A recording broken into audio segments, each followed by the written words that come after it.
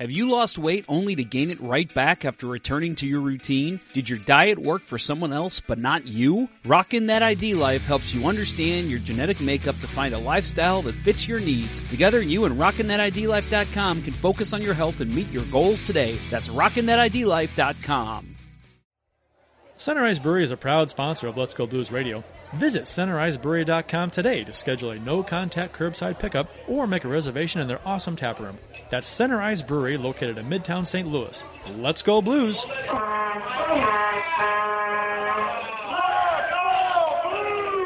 This is Eddie Garcia from the Fox Sports Radio Network and co-host of the Puck Podcast, and you're listening to Let's Go Blues Radio.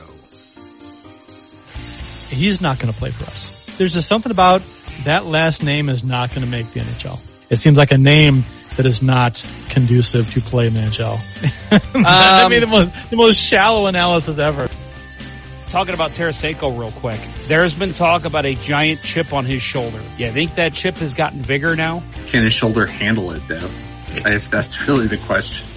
To finally see that happen was, that was one of the fantastic moments of my life when that final buzzer went in Boston, and when I get down to the ice and I was able to hoist the Stanley Cup when I was standing on the ice. That was a very, very special moment. You know, he would say to me after we'd have a beer, he'd say, "Well, Joe," he said, "you really embarrassed yourself tonight." That was Dan, and I said, okay. We'll see what memories Philip Grubauer has from round 4. Man, I want to punch that guy in the face. Hey, Blues fans. I like to consider myself a friend of the show. This is TSN analyst and former Blues netminder Jamie McLennan, and here's Kurt, Bill, and Jeff on Let's Go Blues Radio. Welcome to Season 10, Episode 10 of Let's Go Blues Radio. We're the often imitated, never duplicated, Jamaican jerk marinated, the original St. Louis Blues hockey podcast. Special thanks to RockinThatIDLife.com and CenterIceBrewery.com for proudly sponsoring the show. Please check them out. It's Wednesday, November 17th, and we're broadcasting live on YouTube and Facebook. This is franchise number 328 all time. To interact with the show, we're on Twitter, Facebook, YouTube, and Instagram. Just do a search for us. You will find us. I'm Kurt Price, and my co-hosts for the big show are Jeff Ponder and Bill Day. And tonight we're talking some St. Louis Blues, I guess they call it hockey. Guys, the tone of the show, I think, has taken a gradual downturn as the season has went along. So this should make for an interesting show. Let's just bring it right back up. Let's just not talk about the Blues the whole show. What do you guys want to talk about? Beer, current events, Kyle Rittenhouse. No, let's not talk about that. No. No, God, no. What about Britney's free? Huh? Britney's free? Hey, yeah, how about that? Good for her. That's great. Yeah. Good for her. We're rooting for you, Brittany, and we're Team Brittany Jake Gyllenhaal, right? We're Team Brittany on the show. Are we Team Taylor? Swift? Yeah, I'm Team Swift. I am not Team Taylor Swift. Oh, I am. Not a fan. Who wouldn't want to date? Who wouldn't date her and then have a song written about it? I hope Jake Gyllenhaal doesn't give the scarf back. That was one of the funnier things I saw on Twitter this week. Dionne Warwick tweeting out, "I hope that young man hears this and gives her scarf back." Dionne Warwick, that's a name I haven't heard in a long time. Yeah. Did you see that on SNL they had the Dionne Warwick show, and they actually had Dionne Warwick come on? It was actually pretty funny. Yeah. Mm-hmm. The last I heard from her, she was doing some kind of psychic commercials back in the late 90s, early 2000s. Mm-hmm. I think. Yeah, that was a scam and a half. Shame on her. Puck Guy 14 over in the YouTube chat. We're going to go ahead and get to our first comment.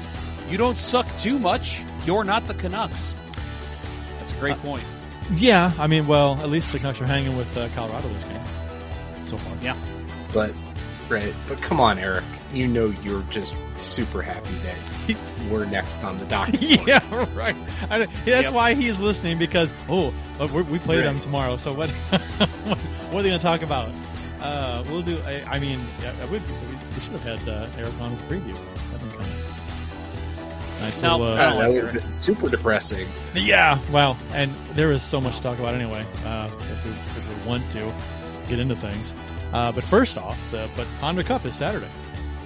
Looking forward to that. Yeah, first of all, Chris Bray over in the Facebook chat says we should talk college football. Well, I will just say I know nothing of college football. I literally can maybe name you 2 Mizzou players and tell you maybe that their record, they've won 4 games this year. I don't know. That's like the extent of my knowledge. Chris is a Michigan fan. So he's, yeah. One of those. Yeah. I mean, I'm not a Michigan guy, not for college reasons, just because, Detroit's in Michigan.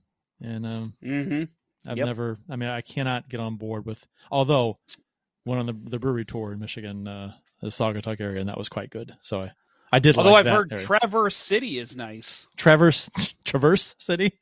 Traverse. Is it you Traverse? said it wrong. You pronounced it wrong. It's Traverse City.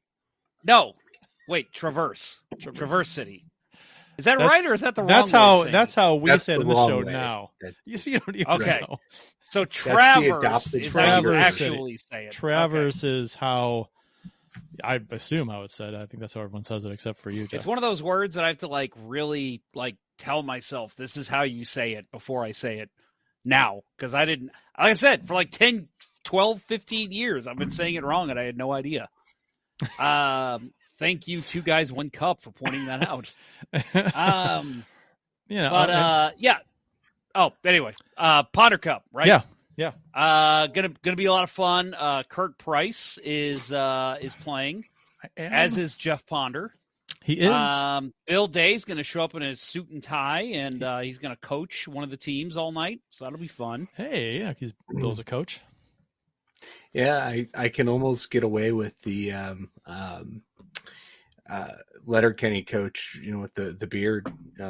Just show up with, wearing snow boots and carrying a trash can. You got to share really uncomfortable personal stories the whole time. About my dead wife, Barb.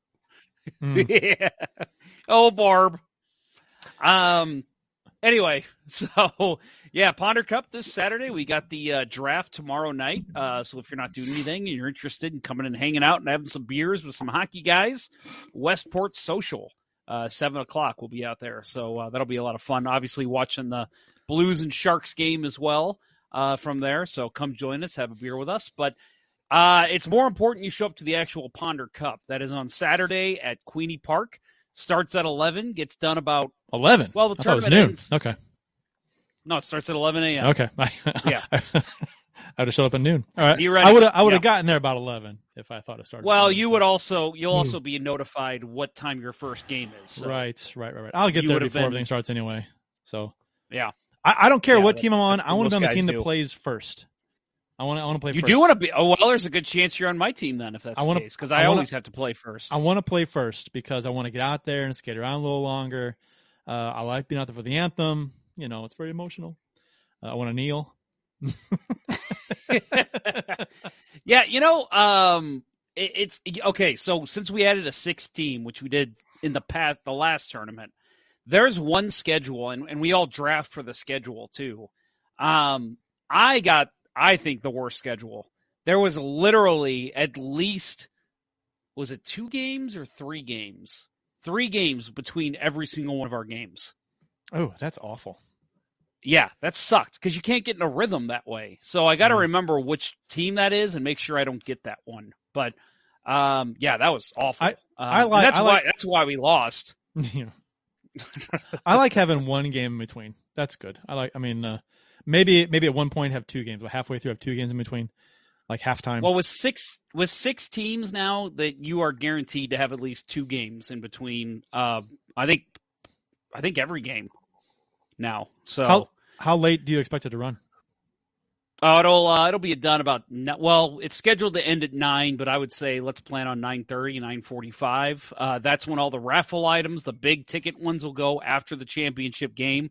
So that's all the jerseys that I've mentioned that we have, the Buchnevich jersey, the Pat LaFontaine Buffalo Sabres jersey, the Ryan O'Reilly Winter Classic jersey, as well as we got a shit ton of Blues tickets too that we're raffling off. So at the very least, get there, buy some tickets, and just hang out until the end of the championship game, and you might win yourself some awesome merchandise or some awesome Blues tickets. Have a couple beers, have a soft pretzel. Enjoy it. Oh, TJ's Pizza, which I love. That is my favorite part. Well, it's not my favorite part, but whenever I lose or I win, which hasn't happened in a while, whenever I lose the tournament, I go get myself a TJ's Pizza. Very first thing. And it's marvelous after playing in like 5-6 games. What kind of toppings they got there? I know they got bacon. That's the one I get. But they Just also bacon? got pepperoni, cheese. I think they have hamburger, but I could be wrong on that. So anyway, good time. Come on out if you can. Again, it's to benefit our friend Scott Kincaid, who was readmitted back into the hospital this week. He's going through one more round of chemo and hoping he can keep his count where it needs to be to where he can get his transplant shortly after. There's got to be a little grace period there. So we're hoping for the best for him, and we're working on maybe even getting this streamed. So, yeah, we're putting up good money for this guy, and he's an excellent dude. If you ever played hockey in the St. Louis area, you might know him. Scott Kincaid, he's a goalie, usually takes part in these tournaments. So we're happy to help out and looking forward to seeing all those excited faces to play some hockey on Saturday. Joy Wolf in the YouTube chat, or on the Facebook chat, says, let me know if you want to sit on the winning bench, Bill. And correct me if I'm wrong, I don't know everyone in this tournament as well as you do, Jeff, by any means, but he's one of the better players, is he not, Mr. Wolf? No. Oh, okay. No. No, No, I'm not even kidding. This guy's fucking terrible. He's captain turnover. Didn't his team win one year? Yeah, he's won twice, I think. Okay. All right. So if you're asking if he's one of the better captains, I will say yes. And I'll also add, I'm just giving him shit. He's my usual line mate on my Sunday team. So I play with him every week. So of course he's going to hear grief if he plays with me. But Joey is a captain this year, so can't wait for Team Wolf to go 0-5 in this tournament. All right. Mm-hmm. Trash talking early. Trash talk has already begun, sir. Before the teams have already been picked. Mm-hmm. All right. Big words. Confident, Ponder. Mm-hmm. Team confidence. I say that as a team that went winless in the last tournament. All right. Well, nowhere to go but up. That's right. Well, unless I could just stay the same, too. Right. That's true. That's true. You could just status quo. Right. Which, No. What's your That's not going to happen this time. Combined record last two tournaments? Well, how did you guys do the tournament before? Oh, I have no idea. I think let's see. I think 2 years ago, I'm pretty sure I took second. So whatever that was. I think we lost one game. That was when I was on your team. Second. Oh, that was a while ago. I took second twice. 3 years ago. Okay. All right. I know. I took second with you because we went to the championship, and then I took second again in 2019. Right. Okay. All right. Yep. Good stuff. I just know I'm coming out to win one of those jerseys. That's all. There you go. And hey, like I said, man, every beer you drink, every piece of food you eat, even every soda you get, every breath you take, free refills. Every bond you break. If you get a soda, money is going back to our cause of helping our friend Scott Kincaid. So just come out, spend a couple bucks, get some raffle tickets. It's all going to a good cause. I'll be watching you. Got the police in my I got the police in my head. I'll be watching you. Official beers of episode number 328. We've done 328 of these goddamn things. It's awesome. 328. 328. I think I've listened to a total of 2. A few seasons we'll be up in 500. So that's pretty exciting. Nuts. Yeah. I'm not making another video. We'll have to wear pants for that show. Yeah.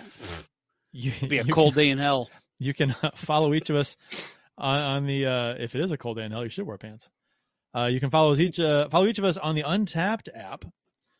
My handle is at cprice12. Jeff's is jponder94. Bill's is Billy Blue Note 33. All of the handles end in numbers, which is the way you do it, I guess. Jeff, what is your beer this evening? I assume you have a beer. You always have a beer. I think I heard you open it. Yeah. Yes, you probably did. So tonight I am drinking some Oktoberfest from Schlafly, a beer that's it's hard to find right now, but great stuff. Always love Oktoberfest from Schlafly. Probably my favorite Oktoberfest from the St. Louis breweries. And, of course, I'll add I'm drinking it out of my great Blarney Stone Cup, my favorite watering hole here in South County. I always call it the official bar of Pat Maroon. Okay. All right. That's where he goes whenever he wins the cup every year. Did you make it over to the Illinois side to buy any pumpkin beer? Because apparently pumpkin beer is sold out in St. Louis. I've not been out there yet. Have you guys seen any in your last recent visits? I didn't look, but Bill, last time you were out, you sent a picture. We had some. Yeah, that was a couple of weeks ago, though. Yeah. I was able to find any this in that this time. weekend. Yeah. Okay. Bill, what you got? I am rocking the sponsor tonight. Sweet. With what is perhaps the best hockey labeled beer can on the market. Center Ice Brewery Hop Shelf. It's a great label. It's a lovely IPA, but it's an absolute gorgeous can. I mean, the artwork on this can is stellar. Super props for that. Go out, find you some. I picked mine up. Randall's on Jefferson. Earlier tonight they actually had Center Ice Beer School at the new location. Reed Lowe. Reed Lowe was there tonight. Was Reed Lowe out there tonight? Yeah. I know so. Kerber did a whiskey school there last week. So yeah, they're bringing in a lot of blues folks to the one on Southwest on the Hill. That's cool.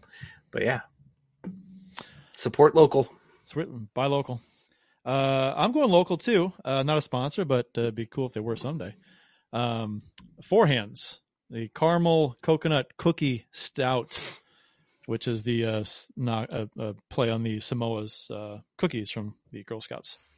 This is from they just released, or they're just about to release this season's version of their Girl Scout cookie stouts.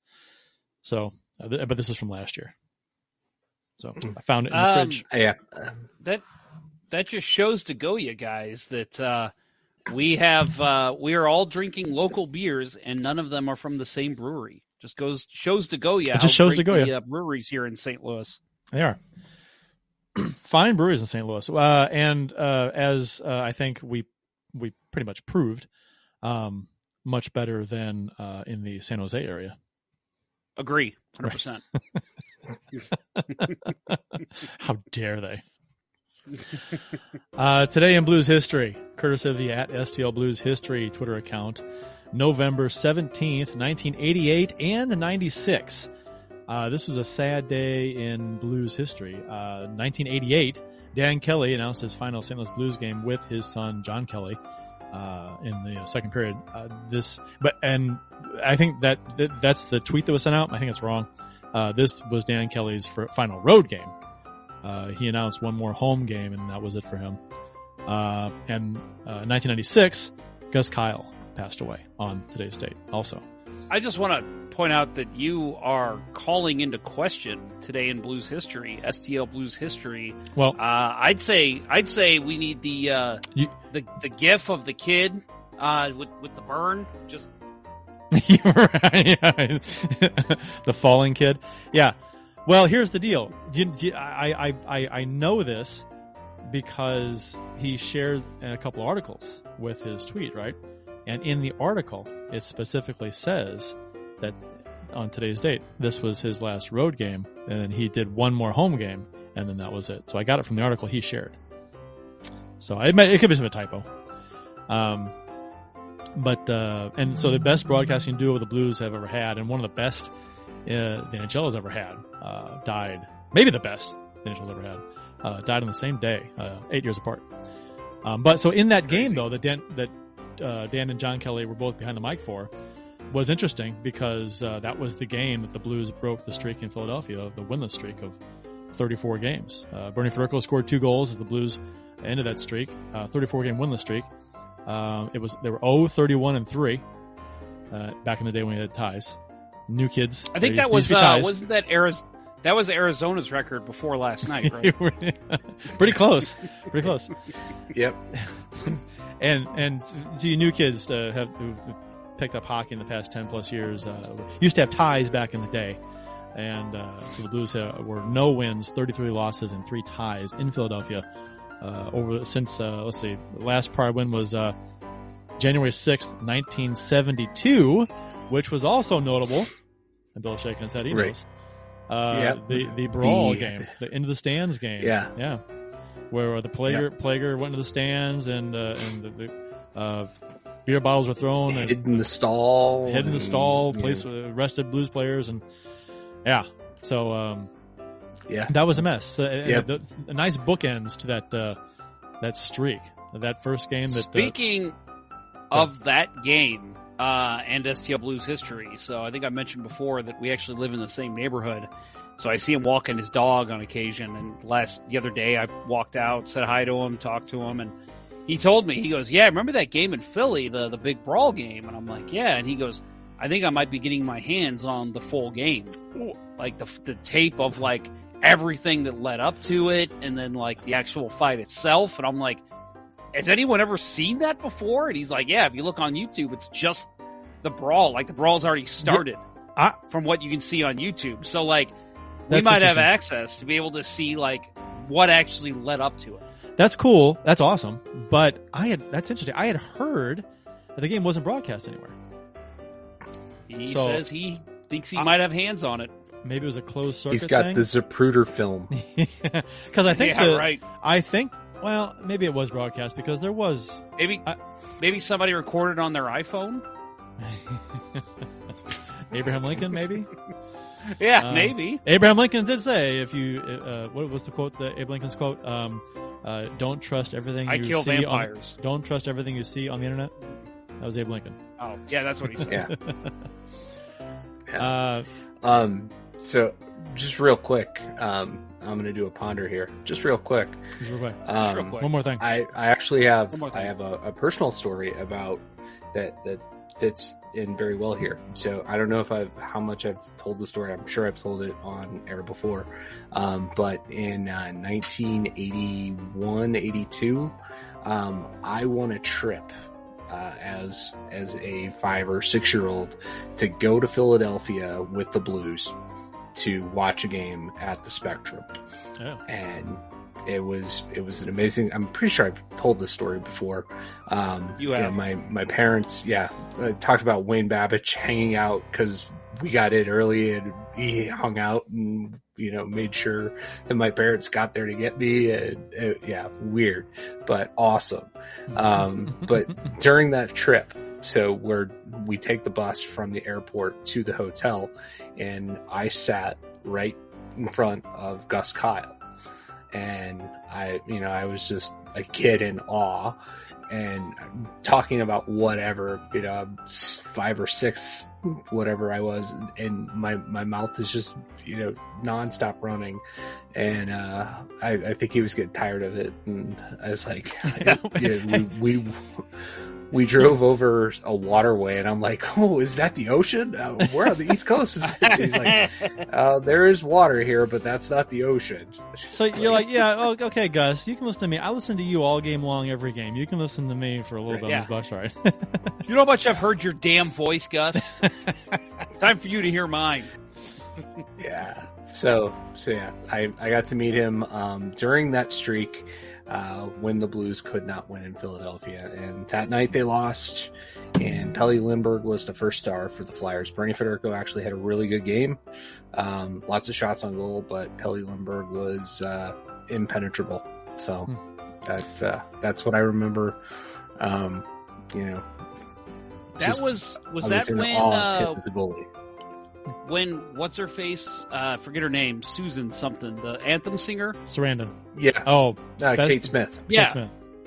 Kate Smith. Kate Wow, Smith. that was close. That was during that time frame. Yeah. Yeah, that's right. So you saw her perform. That's pretty cool.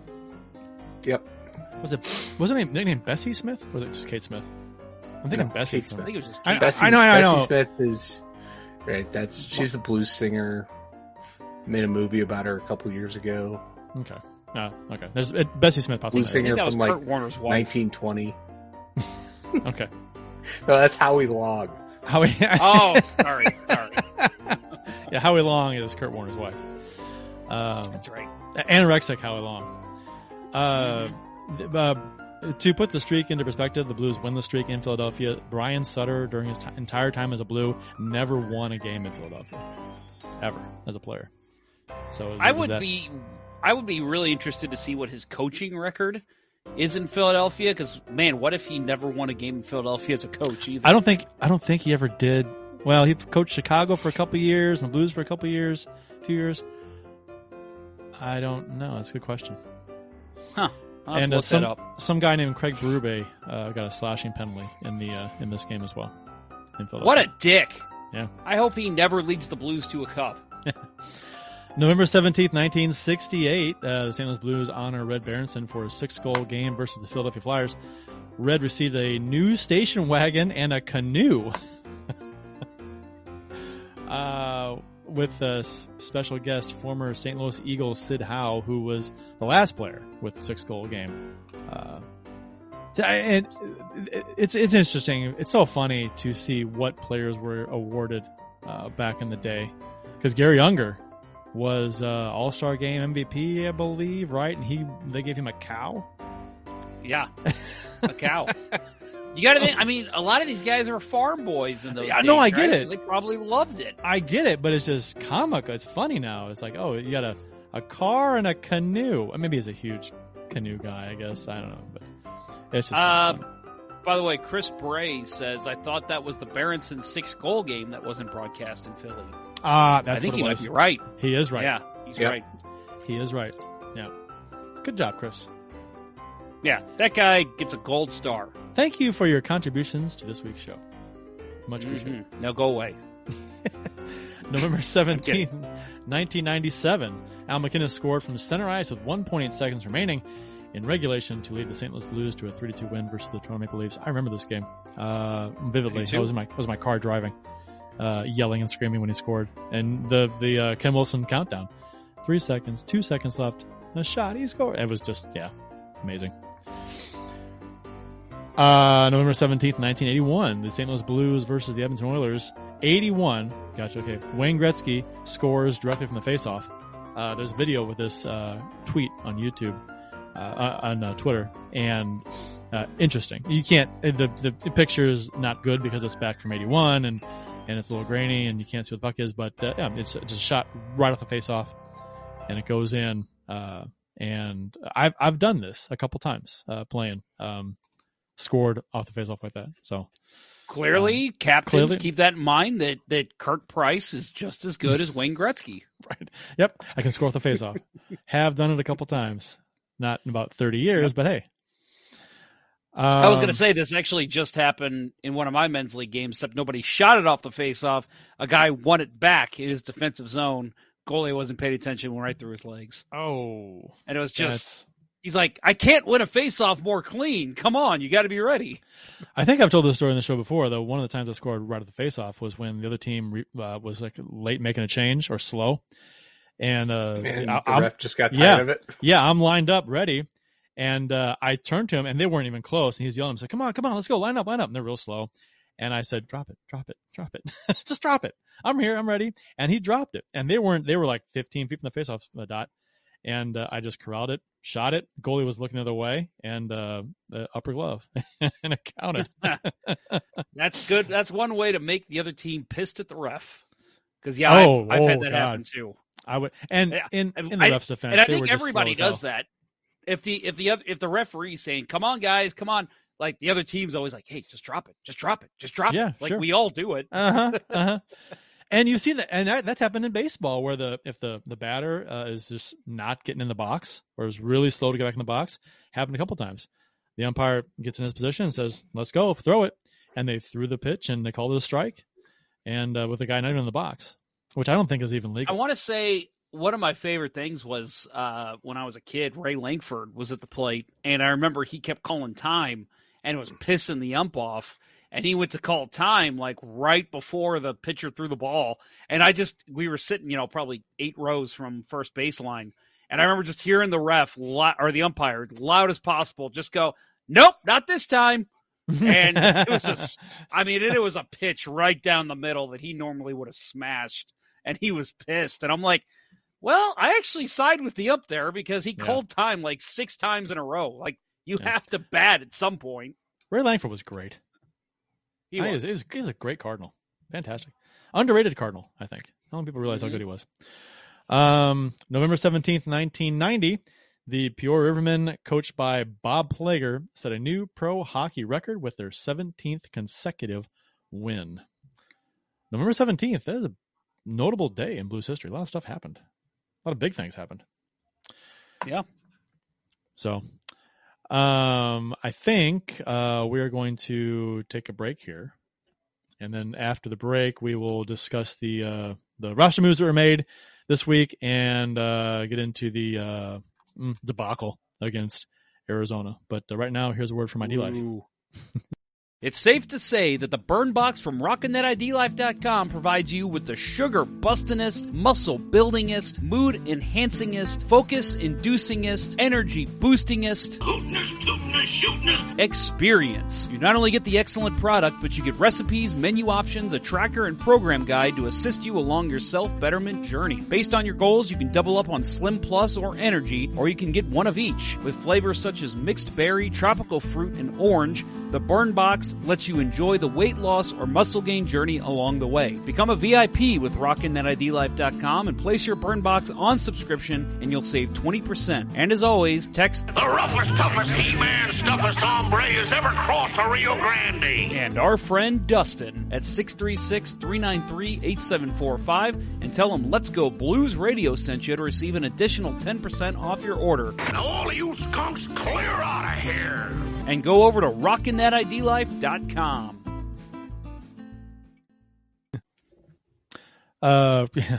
Chris Bray in the Facebook chat says that he's drinking 2% milk Schnucks brand for his beverage of the show. So if you were on the show, I'd ask him to, show us his mustache. Yeah, I finally shaved mine today. But yours was darker than the milk mustache would be. No. I had it going for a while, and I was going to keep it all in November, but I realized the Blues can't seem to win, and my ice hockey team can't seem to win. So I'm just like, you know what? I'm a superstitious guy. Off goes the mustache. Because in October, I was winning games. The Blues were winning games. Now all of a sudden, nope, not happening. Maybe we should switch up the beer order of the show next week. We'll see what happens this week with the Blues. I think this week determines San Jose's game and the games after that. This week could be we switch it up. A number of roster moves were made this past week here with the Blues. On Monday, Perunovich was recalled from Springfield, and Joel Hofer, Dakota Joshua, and Callie Rosen Johansson, were assigned to Springfield. This was the first of a couple moves to free up cap room for Perunovich and Sundqvist coming off LTIR. Blues Nation gasped as the much anticipated debut of Perunovich was seemingly about to happen. I was just going to say that this was a move that kind of had to happen as soon as these guys are taken off COVID protocol. You pretty much looked and said, okay, who does not have to clear waivers to be sent down to where we can save some cap space? And it was instant. Those three stand out. It's the right call, especially since Philly Husso's back. Right. And it's also just made sense because you want to call up Perunovich at this point because I know I saw a lot of people, and we can get into this later if you guys want, but I saw a lot of people saying what I was saying last week, that they thought that Callie Rosen looked okay. And I guess in terms of him being so low on the Blues depth chart, okay. But I thought he really only got worse as the games went on. I was less and less impressed with him as the games went on. So I was very excited to see, okay, send him down, bring up the guy that actually needs to be brought up. Right. I'm with you. I was unimpressed with his play. I mean, he was there in a few games. He made some glaring mistakes that cost us goals, that didn't help prevent goals. I'll say that. So. I mean, he's a guy that basically was here, just holding a position since we didn't have Mikkola, since Krug was out. And yeah, of course, the second that you have the option to replace him with the AHL's leading scorer and your best prospect in several years, you're going to do it. So yeah, super excited to see him get in the lineup last night. It's so fun to see fans get excited about a prospect who hasn't played yet.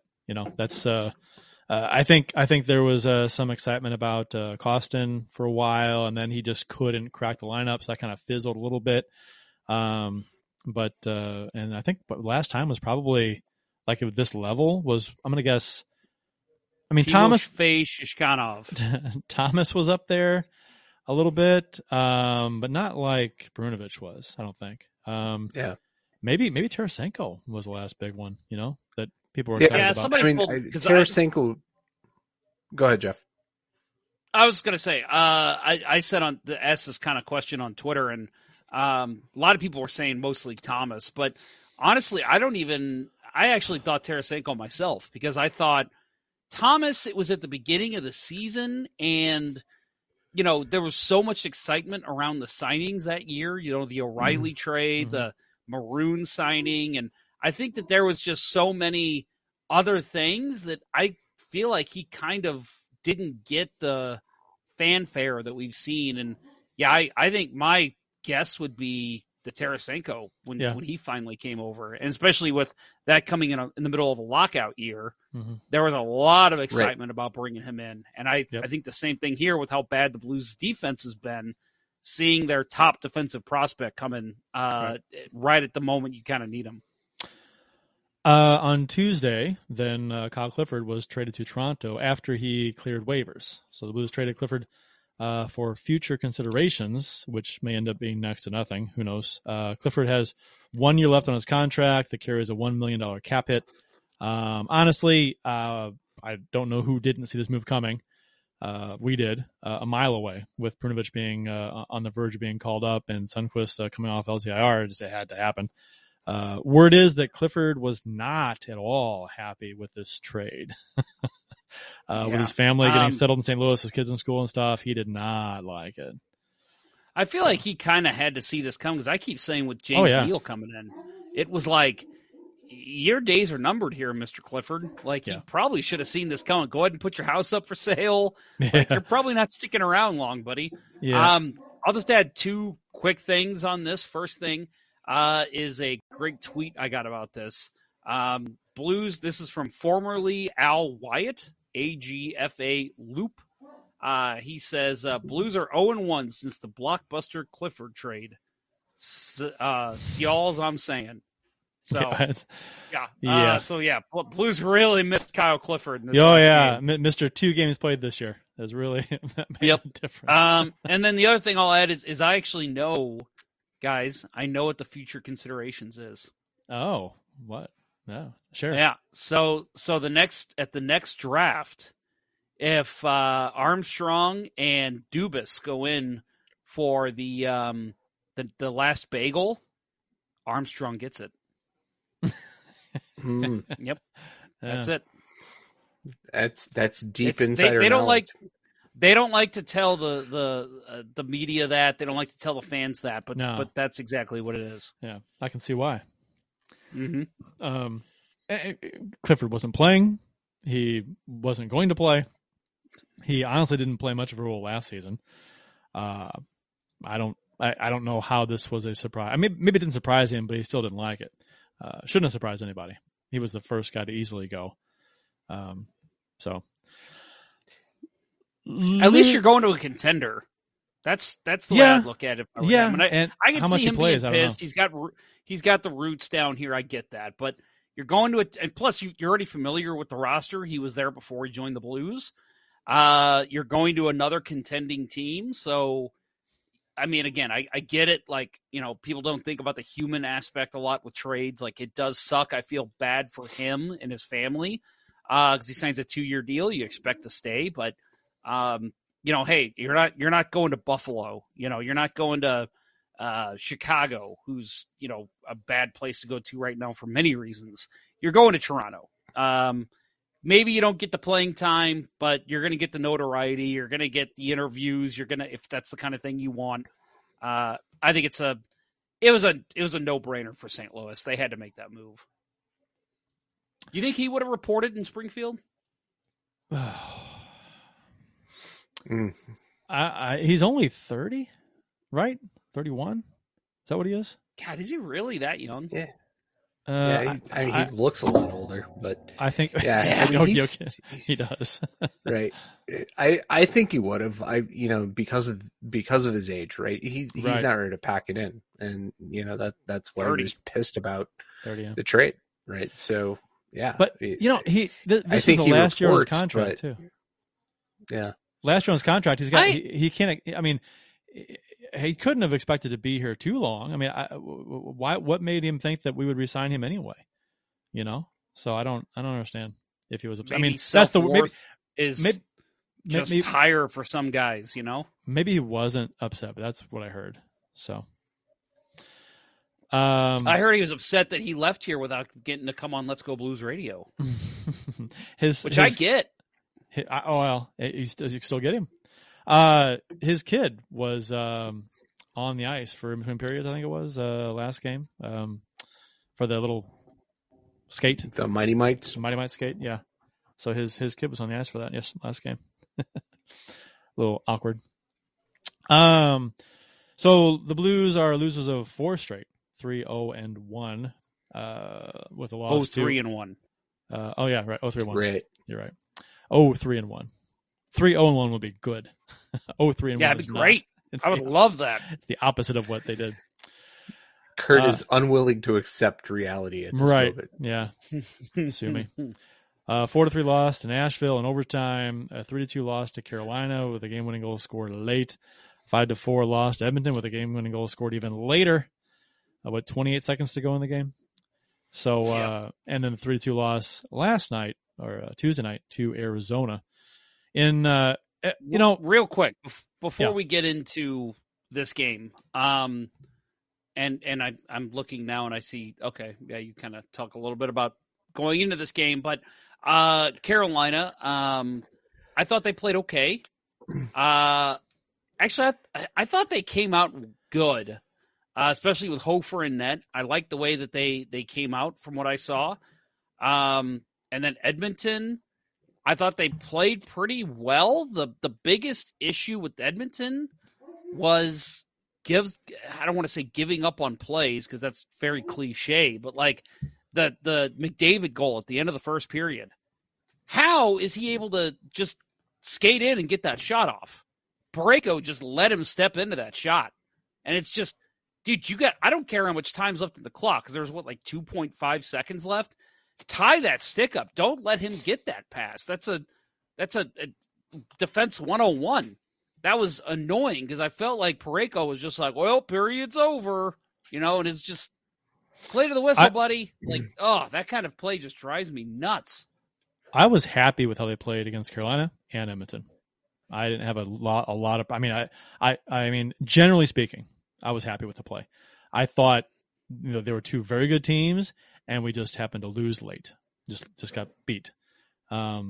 Which is why you at least want to get 1 point out of those games. Yeah, but it is what it is. I mean, they're very good teams. I thought they played well. I was disappointed and angry they lost, but not because of how they played. I was just disappointed they lost. And a couple of things here and there during the game that could have gone differently or done better to win. But I think they played really well. Which is why, to me, it made the game against Arizona last night, Tuesday, just infuriating because they had played much better against Carolina and Edmonton. And you think, okay, they lost against those two teams. They should be pissed. And they should steamroll Arizona. And they did the opposite. They've been playing to the level of the competition the past few games, and it's just it's annoying. And this has been talked about to death. Everybody has said it, that it was an embarrassing loss, and some people are calling it like the worst regular season loss in recent memory. I wouldn't go that far, but it was bad. All things considered, especially since this is the fourth in a row. That's really hard to quantify. I know it is, and it's like, well, there's been, in recent memory, how far are we going back? 10 years? Because I can find you a lot of loss. I mean, the mid 2000s. Come on, 15 years ago. Come on, there were some awful losses that we've had back then. So let's let's not go what crazy. About early 2019? Yeah, they just kept burying the. I'm sorry, I guess it would have been late 2018. They just kept burying themselves further and further down the NHL landscape. And hindsight being 2020, that was a Stanley Cup team that was playing that way. So that was extremely frustrating. Yeah. Well, I think you can say that it's the worst game that they've played this year, right? It just I'll go with that. I think so too. If that whole recent memory thing, that's just a vague statement, like you said, hard to quantify. But the fact is, Arizona was missing a ton of guys, and the guys that they're missing, are probably, I don't have the list in front of me, but we're talking about the Arizona Coyotes, right? We're not talking about one of the premier teams in the league. So, it's like, Christian Fisher, right? He's out of the lineup, and it's guys that would be third line players at best in other teams, and they're missing, and Arizona, you would think would be missing their quality. Maybe that's it. Maybe they weren't. They've got young guys like, this Barrett Hayton that are getting ice time and, taking advantage of sloppy play, because that certainly seems to be what I saw last night. Kurt, I want to get to, you've got a lot of great notes in here and I want you to get to, but I just want to add real quick, if people called the Coyotes an AHL team at the start of the season, the Blues played an ECHL team last night with all the injuries that they have, the COVID protocol, the goalies that are out, there's no reason. And again, if you go to overtime and win the game, okay, I'm still like, it shouldn't have taken that long, but at least you got 2 points out of it. You can't come out of that game with no points. The team's won one damn game all year, and it was against Chicago, right? Yes, I think so. So they've beaten two teams, Chicago and the Blues, who were in first place for a while. Heavy Hockey Network on the YouTube chat. Thanks for joining us. I haven't seen that name before. Sorry, did he say Edmonton? I guess he's talking about me. Did he say Edmonton was a very good team? Yeah, Edmonton's a very good team. I mean, they're playing very well. They're very good right now. Regular season, at least right now, they're fantastic. They're second in the conference. They're 11-4-0. They got like a kick-ass power play, and they're the only reason they're not in first is because of Anaheim. Anaheim's won 8 in a row. That's the only reason they're not in first place in the conference. I mean, I don't know. They're 1 point by Anaheim, who's won 8 in a row. So I mean, they're pretty good. I mean, they're I very really good. regret trading Trevor Zegras in my fantasy league. Yeah, I feel like he's about to have a big year there in Anaheim. Arizona beat the Kraken. Oh, that's right. Okay. So wow, so they beat the expansion team who nobody's picking to make the playoffs and the St. Louis Blues. Heavy Hockey Network is formerly Oilers Live. Okay, so he doesn't like the Oilers. Okay, I get what he's saying. All right. Yeah, he's not commenting on like you making a bad decision. He's saying, "Hey, look at that. A Blues podcast is calling my team good." Well, they are. I mean, especially when you see him play in person. Just you see him play your team. You watch them in a little more detail. They look great, and they've scored the most goals in the conference. And still not sold on the goaltending. Though, no, Michael. Sorry, no. I agree with you, but we'll see if that holds up. So I have to ask, since he's in the chat, Michael, our friend with, Oilers Live, or so I thought, did you go through a name change? Are you now Heavy Hockey Network, or is that even a larger scale thing that you're talking here? Yeah. Because I always tell people to check out Oilers Live, so maybe I need to change that now. Maybe it's the umbrella that Oilers Live is underneath now. Yeah, maybe. Anyway, go ahead, Kurt. And are you CEO? Is he CEO? Mm-hmm. And how do we become part of this Heavy Hockey Network? Yes.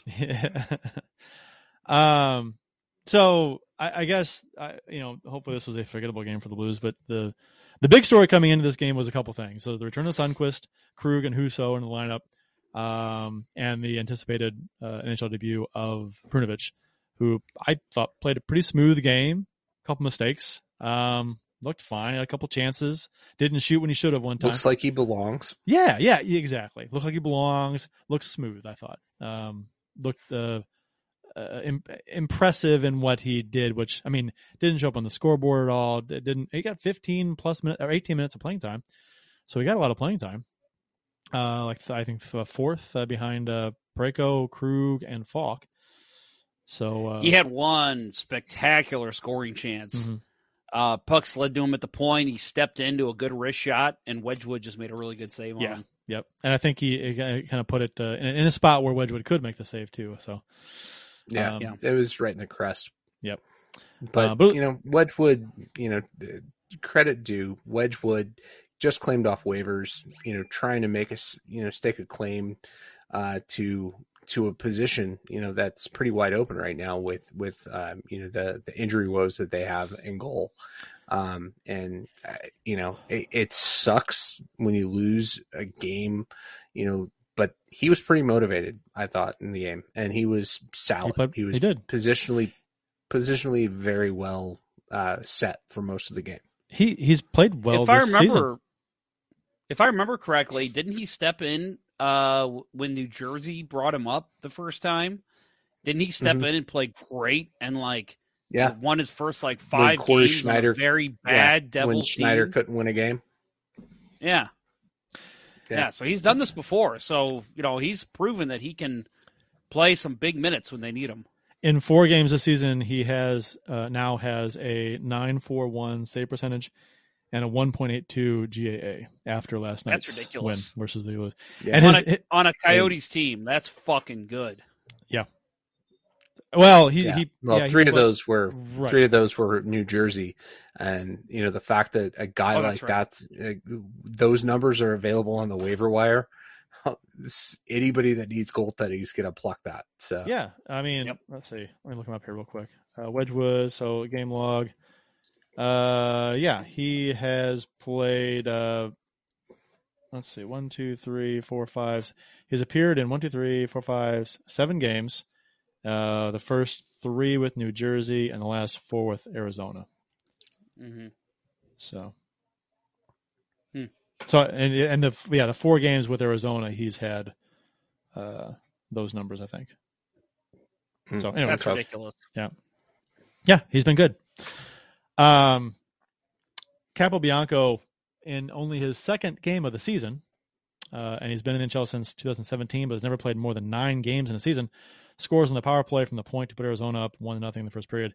I preface that goal with that info because that's kind of a trend in this game. Yeah. Guys with little play experience are winning the game against the Blues. 2 Coyotes players were in the slot on this goal. Screening Binnington, who never saw it, went by him before he even reacted. Upper glove. A couple things on this play. Sundqvist has to get a piece of this shot from the point. Doesn't block it. He doesn't go for the fake. He doesn't go for the deke at the point. Capobianco doesn't. He just shoots it straight, and Sundqvist couldn't get there to block it.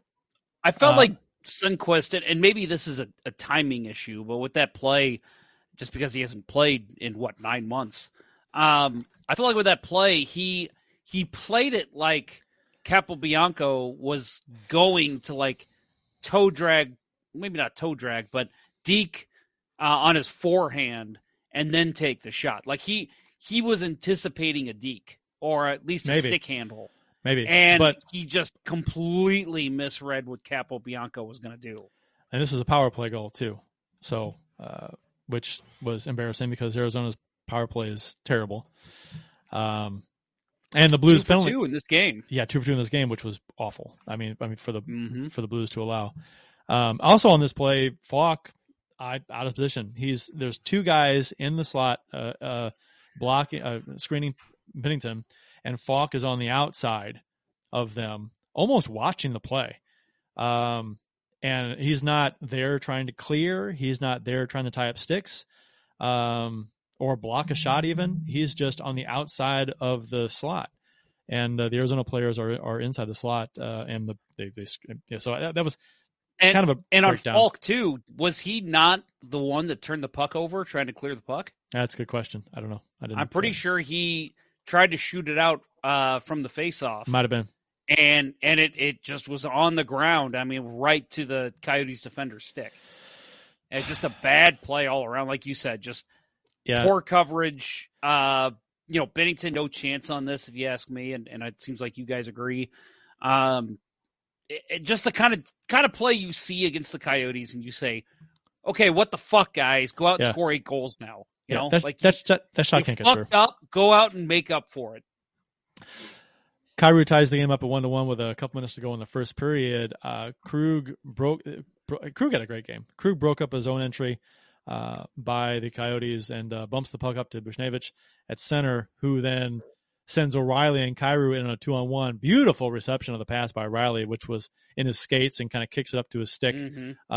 Real just like sweeps it up with his skate. Just beautiful.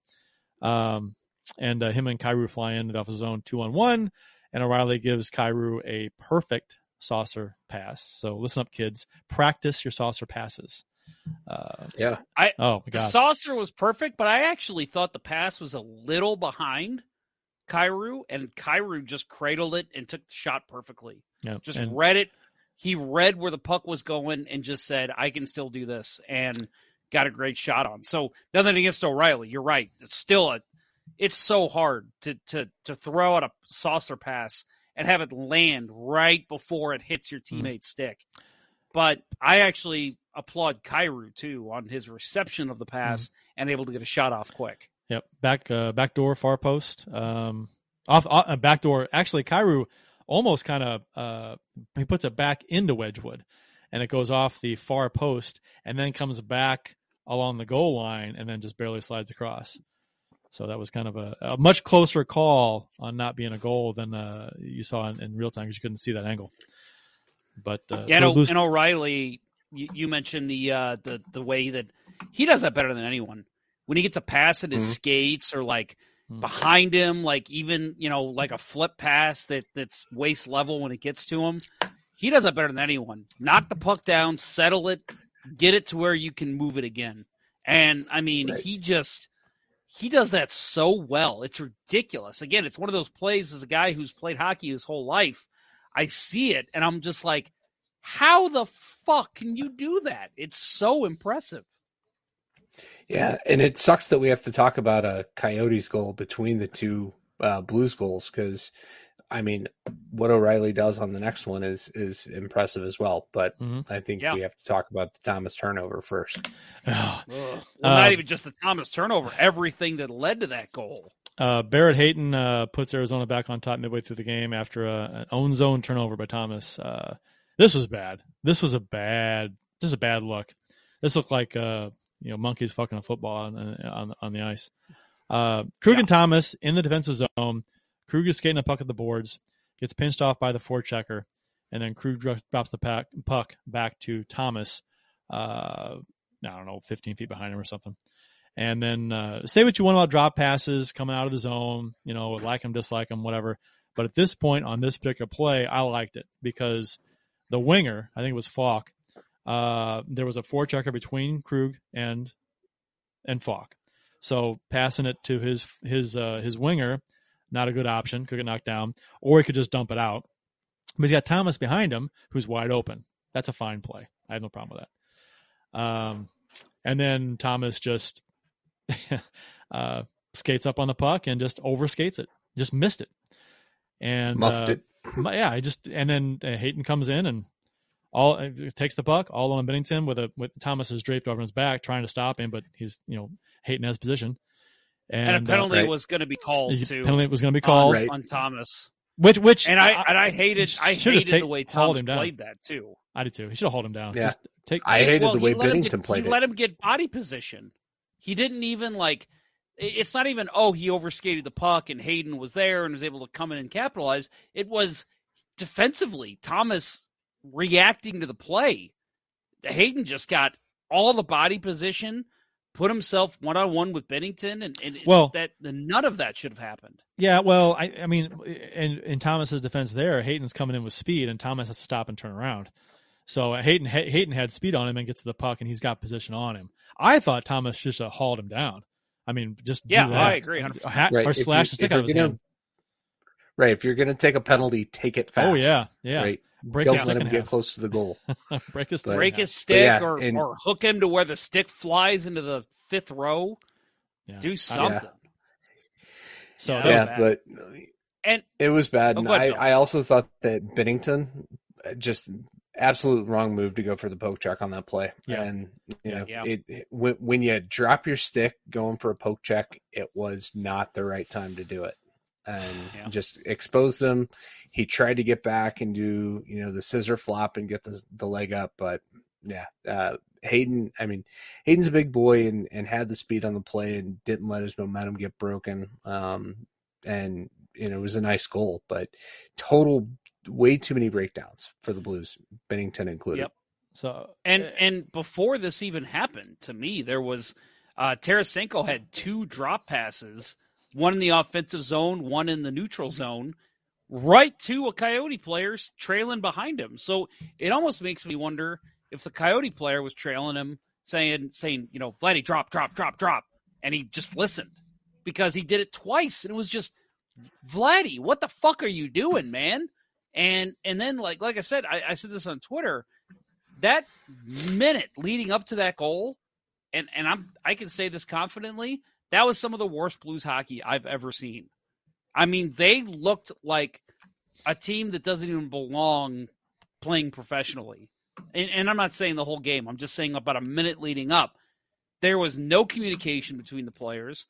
The drop passes were awful, except for, I agree with you, Kurt. The Krug one was fine. It was just Thomas. I don't know what the fuck he did there. That was actually a fine play. And then the body position, the way Thomas played it, Bill, what you said about Bennington with the poke check, everything went wrong on that play. And it was just awful. You know what? So, I mean, even with this drop pass to Thomas and they overskates it and they score, even with that, shit happens. Bad plays are going to happen. I mean, that's not the first time that Thomas is going to overskate a puck in his career and someone's going to score. It's going to happen again. I mean, shit happens. But the thing is that the entire, just their play the entire game was just like, maybe not plays quite that bad, but just like in that area of just like, what's going on? Why are you guys?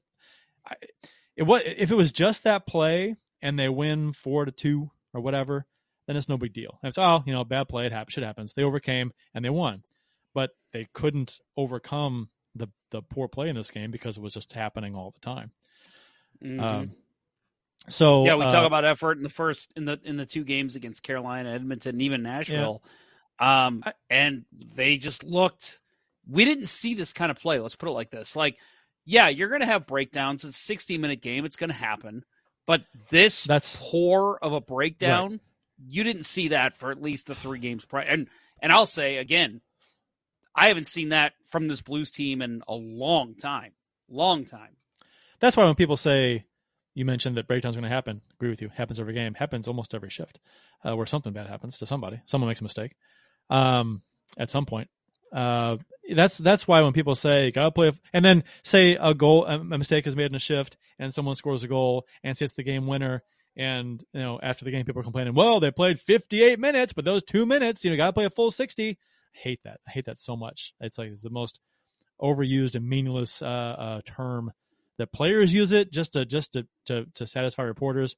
We didn't play a full 60 minutes. What does that mean? That's if you're saying that we need to play more consistent, say that. Don't play. You got to play a full 60 because that you're implying that and to fans that, any mistake, and you're asking a team to play a perfect game. And that's just a perfect game has never been played.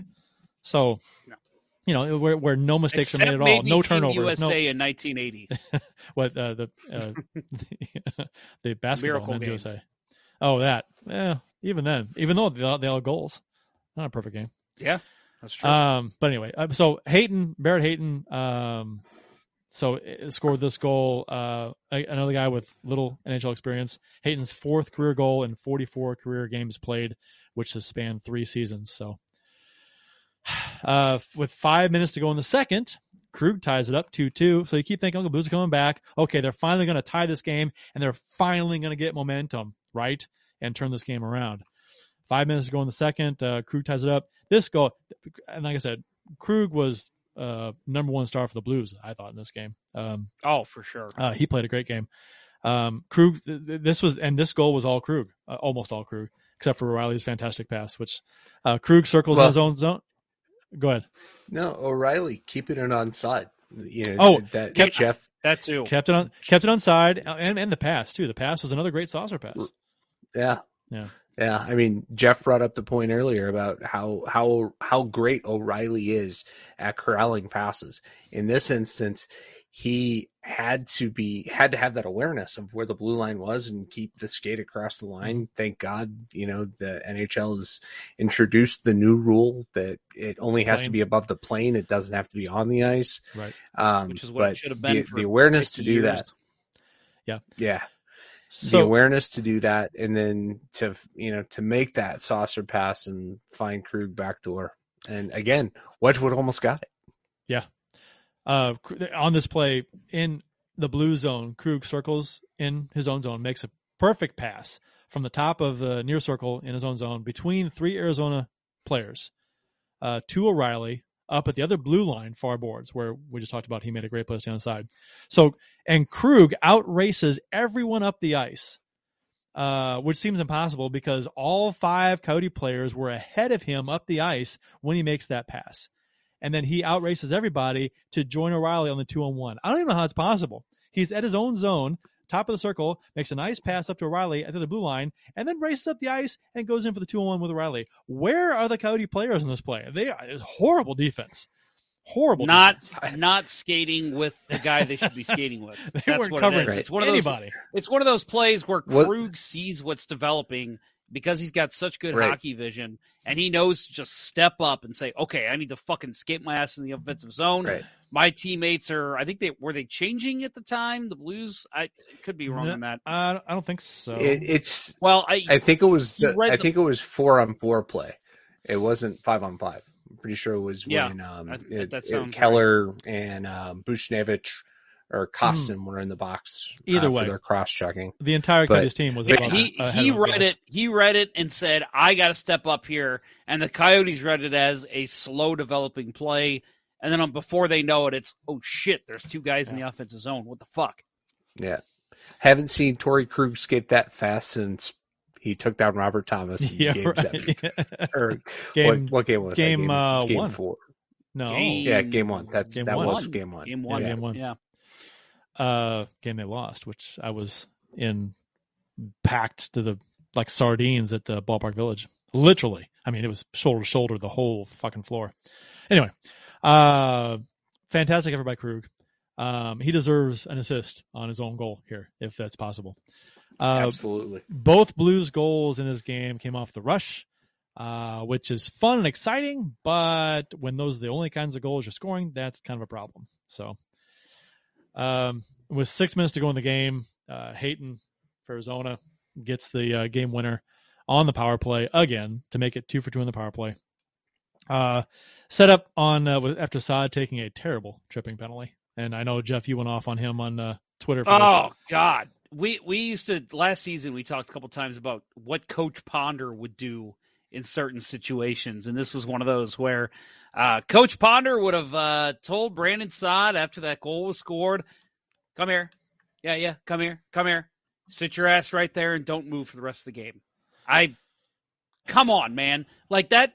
The Blues had so much offensive zone pressure before that penalty, before he did that. And then even when the Coyotes get a chance to come out with the puck, you have two defensemen back. You've got your center gliding back to the neutral zone as well. It would have been fine. At the very least, they would have just, I know you're just wanting to keep the puck in the offensive zone. I get that. But it wasn't like a situation like in the goal we talked about earlier, where it was Robert Thomas just needs to take his ass out and then get the penalty. This was okay, stay on his ass, hound him, and force him to dump the puck in. Don't let him skate into the offensive zone. He played this like there was nobody back. And that drove me fucking insane because it's like, be aware. I don't remember who it was. It might have been Krug, who was already back. He was already like more at the red line, ready to play this guy and let him try and take him on 1-on-2. It's an offensive zone penalty. Just a stupid. This is worse than a lot of the Perron penalties I saw. Any offensive zone penalty. It's just stupid. When you've got pressure and it's high game, late in the third period is a tripping penalty. Terrible. If it's accidental, that's one thing. But he stuck his skate out. He stuck his skate out to get a piece of him, and he tripped him. And it was just like, oh my God, what are you doing? Why are you doing that? I get it. It's just a reaction, but you got to control yourself. You can't PK Subban the guy and just stick your skate out. That's a little preview for later, folks. Yeah. Foreshadowing. Yeah.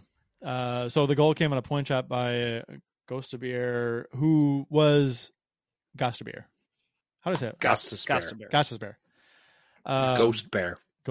Yeah. Ghost Bear. Who unchallenged shot from the point. Yeah. He had a lane to shoot, and Hayden out-muscled Falk in front of the net for the tip. Just, the initial shot. Falk had a bad game.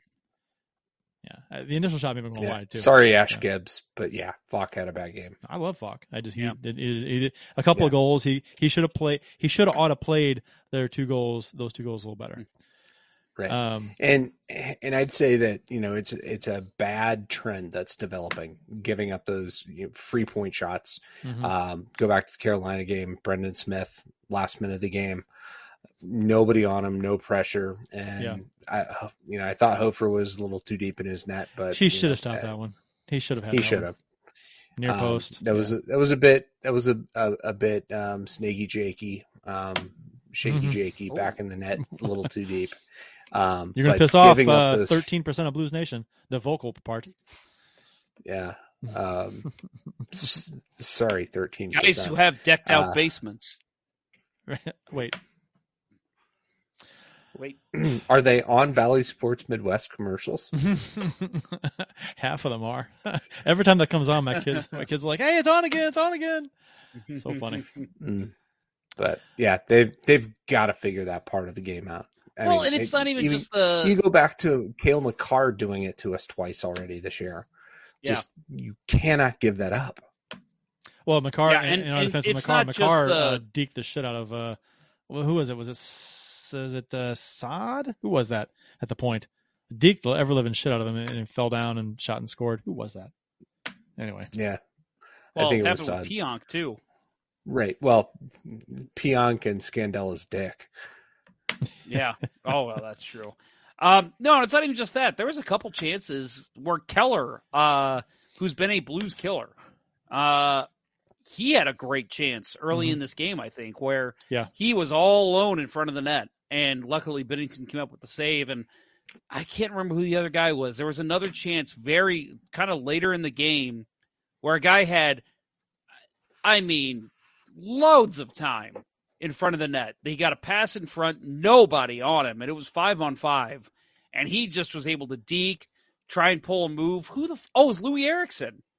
Yeah, Louis Eriksson had a chance where he came in, and really any capable NHL player finds a way to find the time and put the puck past Binnington. But he just ran out of real estate, brought it to the side of the net, and couldn't do anything. And it was just... Why is Louis Eriksson wide open on the side of the fucking net? What are you guys doing? This defense has just been atrocious. Was lately. it? I'm trying to remember Buchnevich's chance where he had an open net. That was the Arizona game, right? Where he had it on the backhand, he just totally put it high over the glass. wide open net, near side, near post, but it was an open net. Okay, maybe it was a different game. Anyway, Hayton gets his fifth goal of his career, second of the game, fifth of his career. So the Blues were essentially beaten by Barrett Hayton and Scott Wedgwood. Sheesh. By the way, Darcy Kemper just put the puck in his own net. Just want to point that out. Did he? Let me see. Oh. Well, it wasn't a goal. I guess they blew the whistle before, but he literally just reached back and punched the puck in his own net. Oh. But I think they blew the whistle before. There's a minute 40. I got a minute 40 to go in the game. 3-2 Colorado. That's what I'm at too. Okay. So Arizona was 2 for 2 on the power play in this game, and they have one of the league's worst power plays. Our PK has fallen off a cliff since our 5-0 start when we were number 1 overall. I think we're number 1 overall, 1 or 2. We're 27th in the NHL since our 5-0 start. Our power play is 27th, or I'm sorry, our power play is 27th in the NHL. Penalty kill is 27th in the NHL since our 5-0 start, allowing 7 goals in 27 times shorthanded, which is 74.1%, which is awful. So anyway, I mean, just unacceptable to let that roster beat us in our building. Losses happen to good teams, even bad losses to teams they should beat. But this is 4 in a row, and 6 of 9, I think. So, and the last of which was a loss to Arizona, which isn't just bad; it's kind of historically bad as far as. Arizona's off to a historically bad start. One of the worst starts in NHL history. And that's why it's the optics of the situation. 74 Capitals bad. Mm-hmm. Yeah, it's not like a January game when the Blues have gone 3-3 in their last 6 games and they lose to Arizona, and Arizona maybe had won 2 of their last 4 games or whatever. The optics are terrible. You're 0-3-1 in your last 4 games after going 5-0 to start the season. By the way. Arizona had 1 win in 14 games that they had played, and just were getting blown out. Not to mention the Blues made them look pretty bad early in the season. You got a guy who was just claimed off waivers starting in net.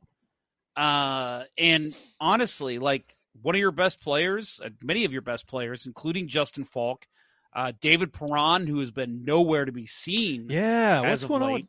And where's his one-timer? I don't know if they're taken away, but his one-timer on the power play is gone. I haven't seen that in forever. They haven't set him up. I'm not seeing anything from him. And I thought O'Reilly's out. Okay, let's just wait till O'Reilly gets back. With O'Reilly back, he hasn't looked any better. I don't know what it is. But either way, there's plenty of reasons why this looks so much worse than if this was just a random loss.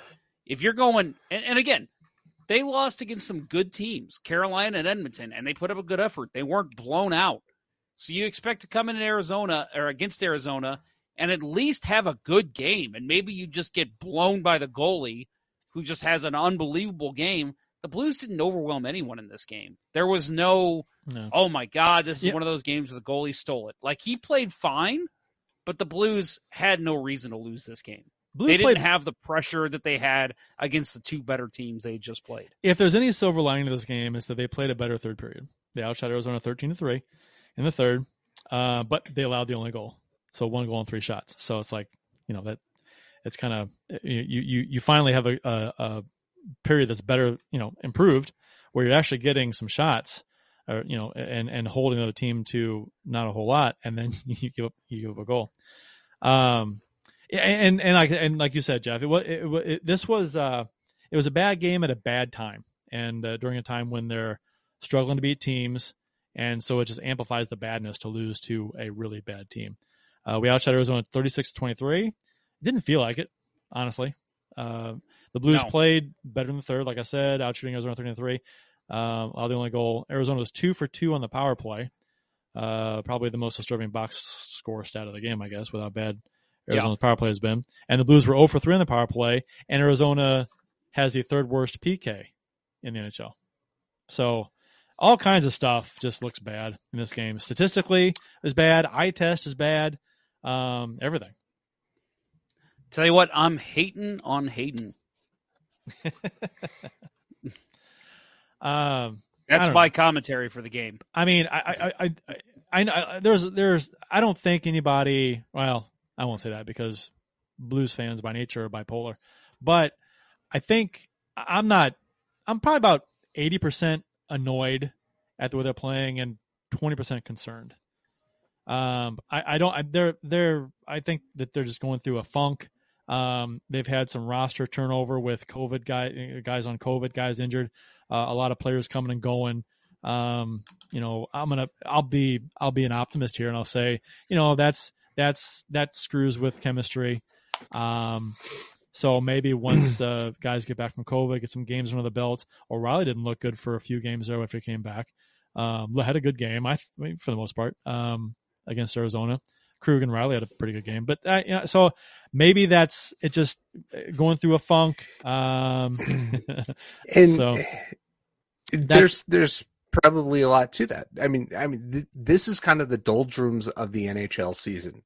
Those early November games when the reality of, hey, this is a fucking 82 game schedule.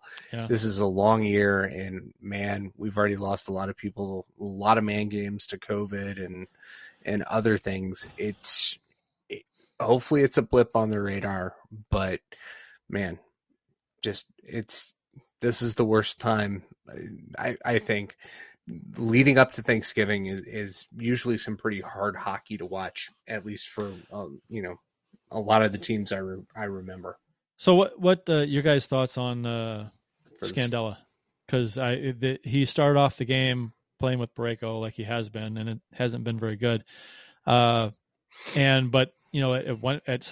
point in the game, Perunovich was playing with Parayko, and so Scandella was taken off that top pairing.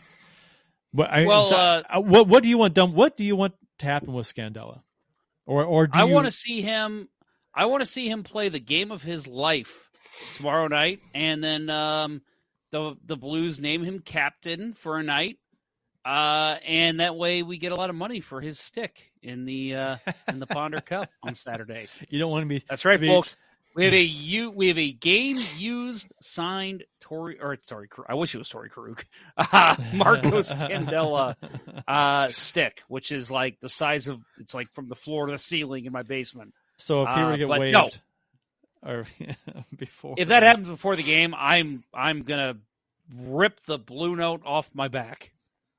No, I'm kidding. I won't do that. I will understand, but honestly, every team needs a whipping boy, right? Now that Sanford's gone, it's definitely Scandella.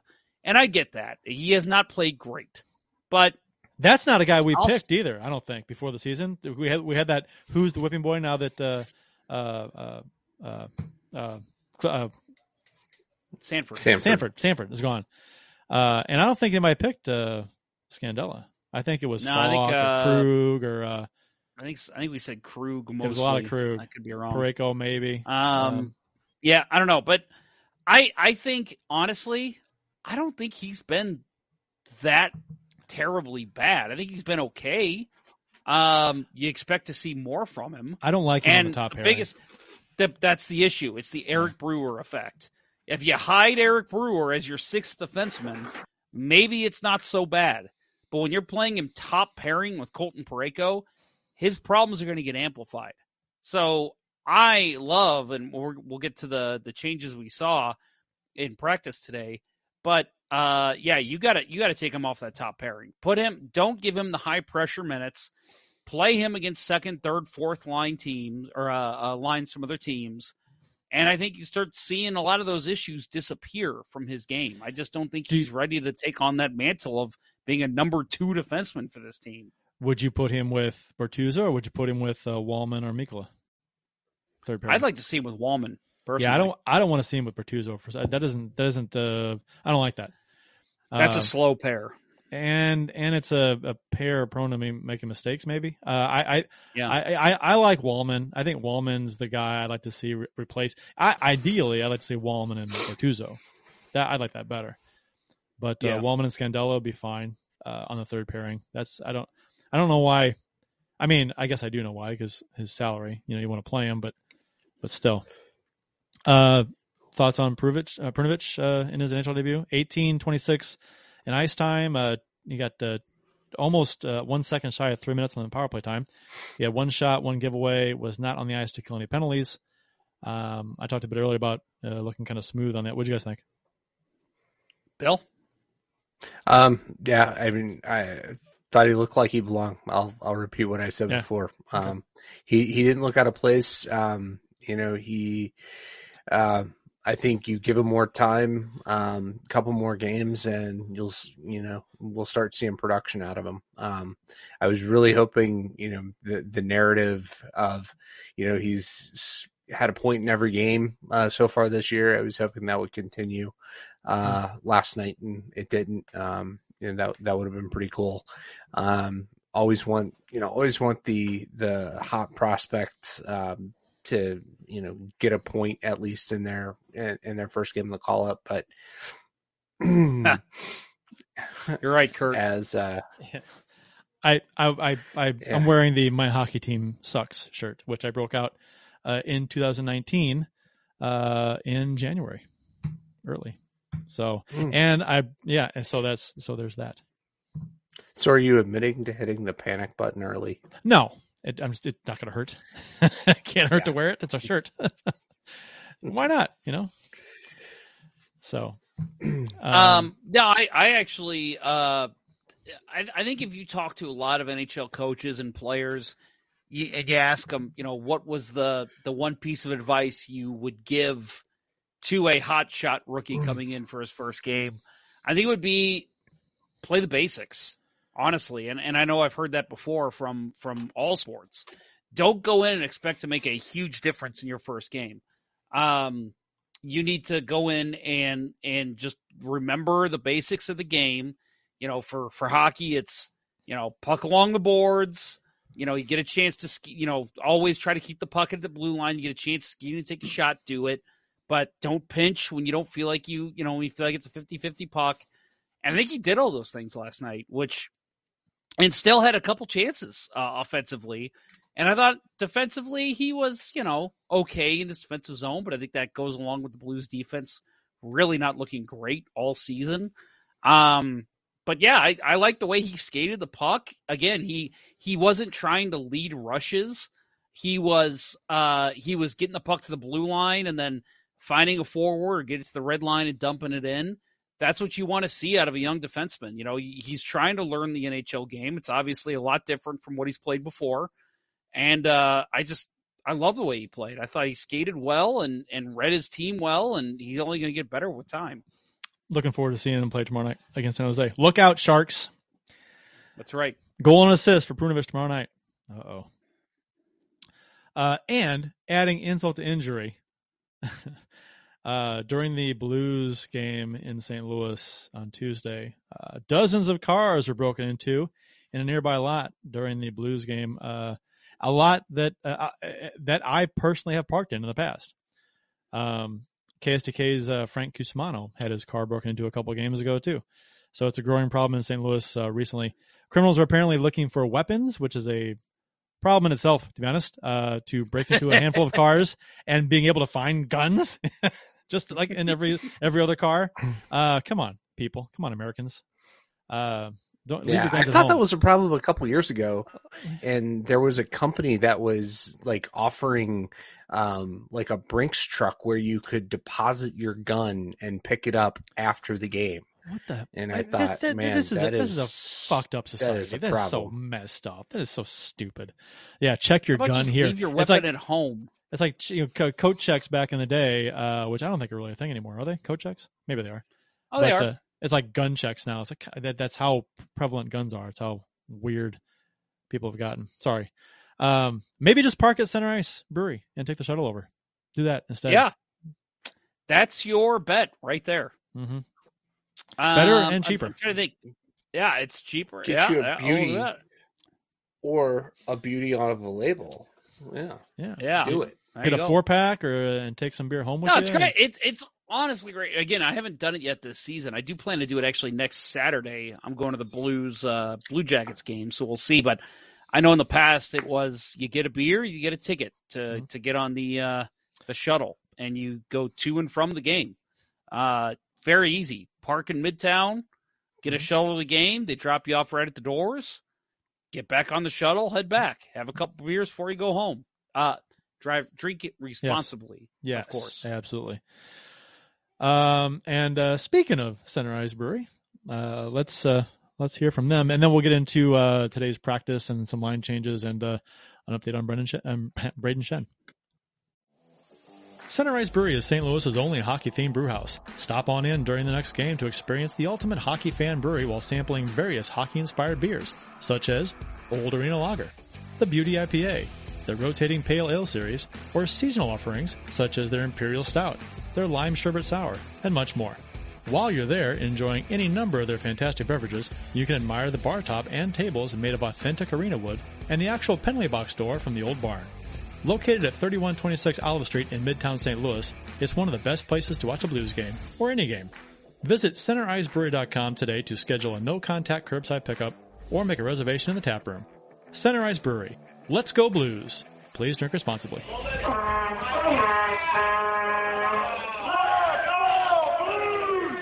We got a comment in the YouTube chat. Ken Morris asked, what's the status of Evander Kane with the Sharks? His suspension was 21 games, and that was happened on October 18th, 17th, something like that. So he's got a ways to go yet. He's been suspended about a month, I guess now. So he's got, I don't know.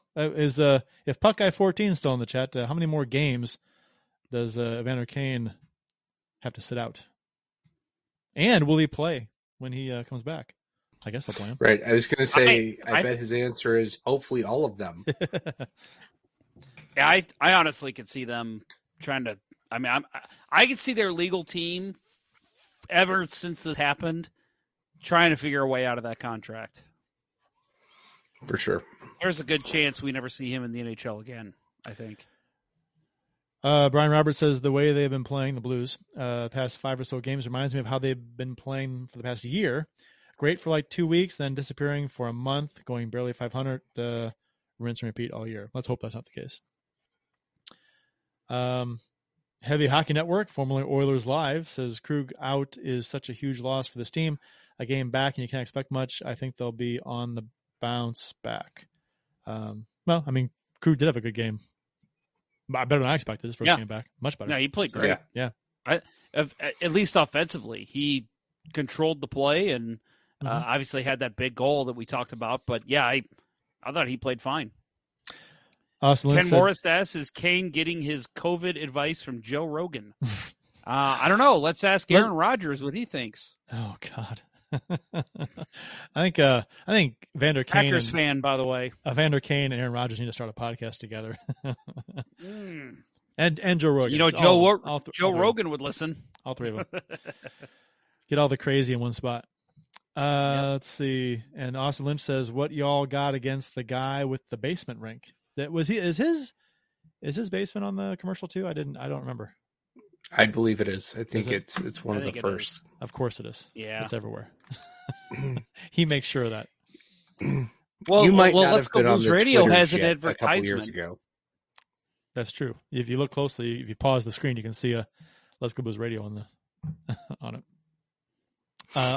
Yes, Let's Go Blues Radio advertisement. Yeah, it's right there in the middle of the arena. Go ahead, look. Tell me what you find. Right there in the middle of Miners Arena. There's a in Miners Radio advertisement. I thought you meant in. Is there a sticker in there? No. Oh, I thought you visited and snuck a sticker on the wall or something. Come on, man. Oh, no, I've never been there. I'm too afraid to go in there. He said something about having us there one time, but I've never really didn't follow up on that. I know Austin Lynch earlier also asked if I'm actually going to pick a winning team this time around. Yeah, Austin, I'll make sure not to pick you. Ouch. Yeah, that's right. That's right, wow. Fucker. Right there. Right there, Talking Austin. smack to somebody he might wind up drafting. I want to be on a different team than Austin. I want to put him into the boards. I plan on it. I want a goal. I want an assist. I want to put Austin into the boards. That'd be a hat trick for me. I think that was Austin. Correct me if I'm wrong. I don't think I actually played against you last tournament because you always, with 6 teams, there's one team you don't play. So I could be wrong. I might have actually played Austin. I can't remember. I thought you guys did play him. Maybe we did. Yeah, we did. That's they beat right. you. We advertised it on the show. They beat yeah, you. they did. Well, yeah, because we didn't win a game. And you guaranteed So, you were going to win. That was bad. That was a really bad look there. Any guarantees this time? I guarantee that if you come, you'll have a great time. Aw. That's a given. Of course. Today's Blues practice was more intense than usual, and not surprising. Also, Berube made some line changes in practice today, putting Krug with Parayko and Perunovich with Falk. So I didn't get the third pairing. I didn't. Did Bortuzzo beat the shit out of Scandella? Torrey Krug, after in the post-game press conference, said, "I thought at times we worked hard and we did the job. I thought at times we just played stupid. We've just got to go out there and stick to what makes us a good team.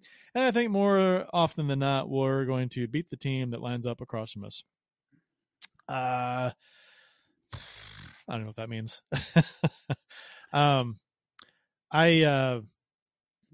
He's not wrong. At times they play stupid. I didn't think, and he says that I thought at times we worked hard and we did the job. I think for the most part, they always work hard. I just think sometimes their mind isn't in it. It's like they're just not thinking. Well, it's definitely a mental thing, which is, I'm sure if you listen to any sports talk radio today, you probably heard that. And there is some truth to it. It's, when you're playing against a team like Carolina, Edmonton, it's like, okay, guys, balls to the wall all night. We got to go. We got to go. We got to go. And yeah, they're going to say the same thing against Arizona, but you're not thinking it. You're looking at it as, okay, guys, we have every right to win this game. We've got to win. We're the better team. We have the better roster. And we're on home ice. I mean, everything's in our favor. We just got to bring it and do it. But you still make terrible decisions here and there. I mean, again, the first Hayden goal, the penalty on Saad. I just don't think those plays happen against better teams. You're mentally just not in the same place you are when you're playing a top NHL team. I think they should be extremely pissed tomorrow against San Jose. I think they I mean, it's quite possible, having good efforts against Carolina and Edmonton just coming up short. They should have blown the doors off of Arizona in frustration, and they didn't, and that's embarrassing. They got embarrassed. And people when you have sports reporters talking about how bad that loss was and how embarrassing it was, and they should be ashamed of how they played. If the Blues don't come out with a good effort, that's why this game against San Jose. It's still fairly early in the season. You can't really say it's hugely important, but I think it's important as any early season game is going to be for any team. The Blues need to show something tomorrow night. If they don't respond tomorrow night with a really good effort, if they don't win, they don't win, but they got to play some good hockey tomorrow. And if they don't play good tomorrow, play well tomorrow, there's going to be some pissed off fans more so than they are, and pissed off. There's going to be talk of trade this guy, trade that guy, fire Berube. It's going to get bad. So I think that's where my point is with this is I think it's important for the coach. Like, if you want your coach to stick around, and I'm not saying they would fire him after tomorrow, but I think tomorrow, if they lose, that's where the conversation starts for Doug Armstrong. Is 5-game losing streak after going 5-0 to start the season. They have not responded to some bad losses. Well, to one bad loss against Arizona, maybe a bad loss tomorrow night. They're not responding. I probably need to start at least considering the possibility that I might have to fire Craig. Like, I think that's where that starts tomorrow night if they don't come out with a good effort. And I think I would not disagree with you. I think, and where that would start, then you got to look at, okay, they're looking at it game by game now. And it's like, okay, so it starts tomorrow. And then half a dozen games, they're still playing this way, then he might get canned. And then we're about at 20 games, right? Ish. Yeah. So, and I think we talked about in our preseason show, our season preview show about, we'll see where this team is. People were asking about, do the Blues have to have a really good season for Berube to keep his job? And I thought, well, I think it's not going to be real early in the season. I think you have to see where the team is at 20 games, and then you go from there. You say, okay, well, then where are we at with this team and this coach? So we'll see. Right, and I mean, it was right about that time the decision was made on Yo. Right, it was this time of the year, mid to late November.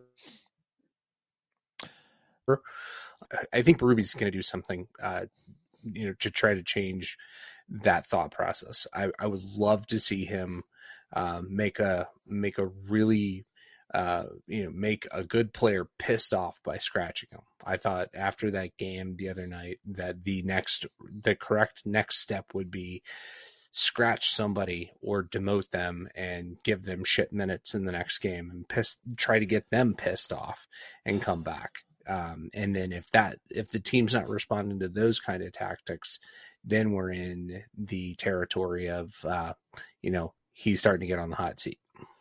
Are you guys? You know who I think that person should be? Long Brandon pause. Saad. Scandella. Oh, Brandon Saad. You think so?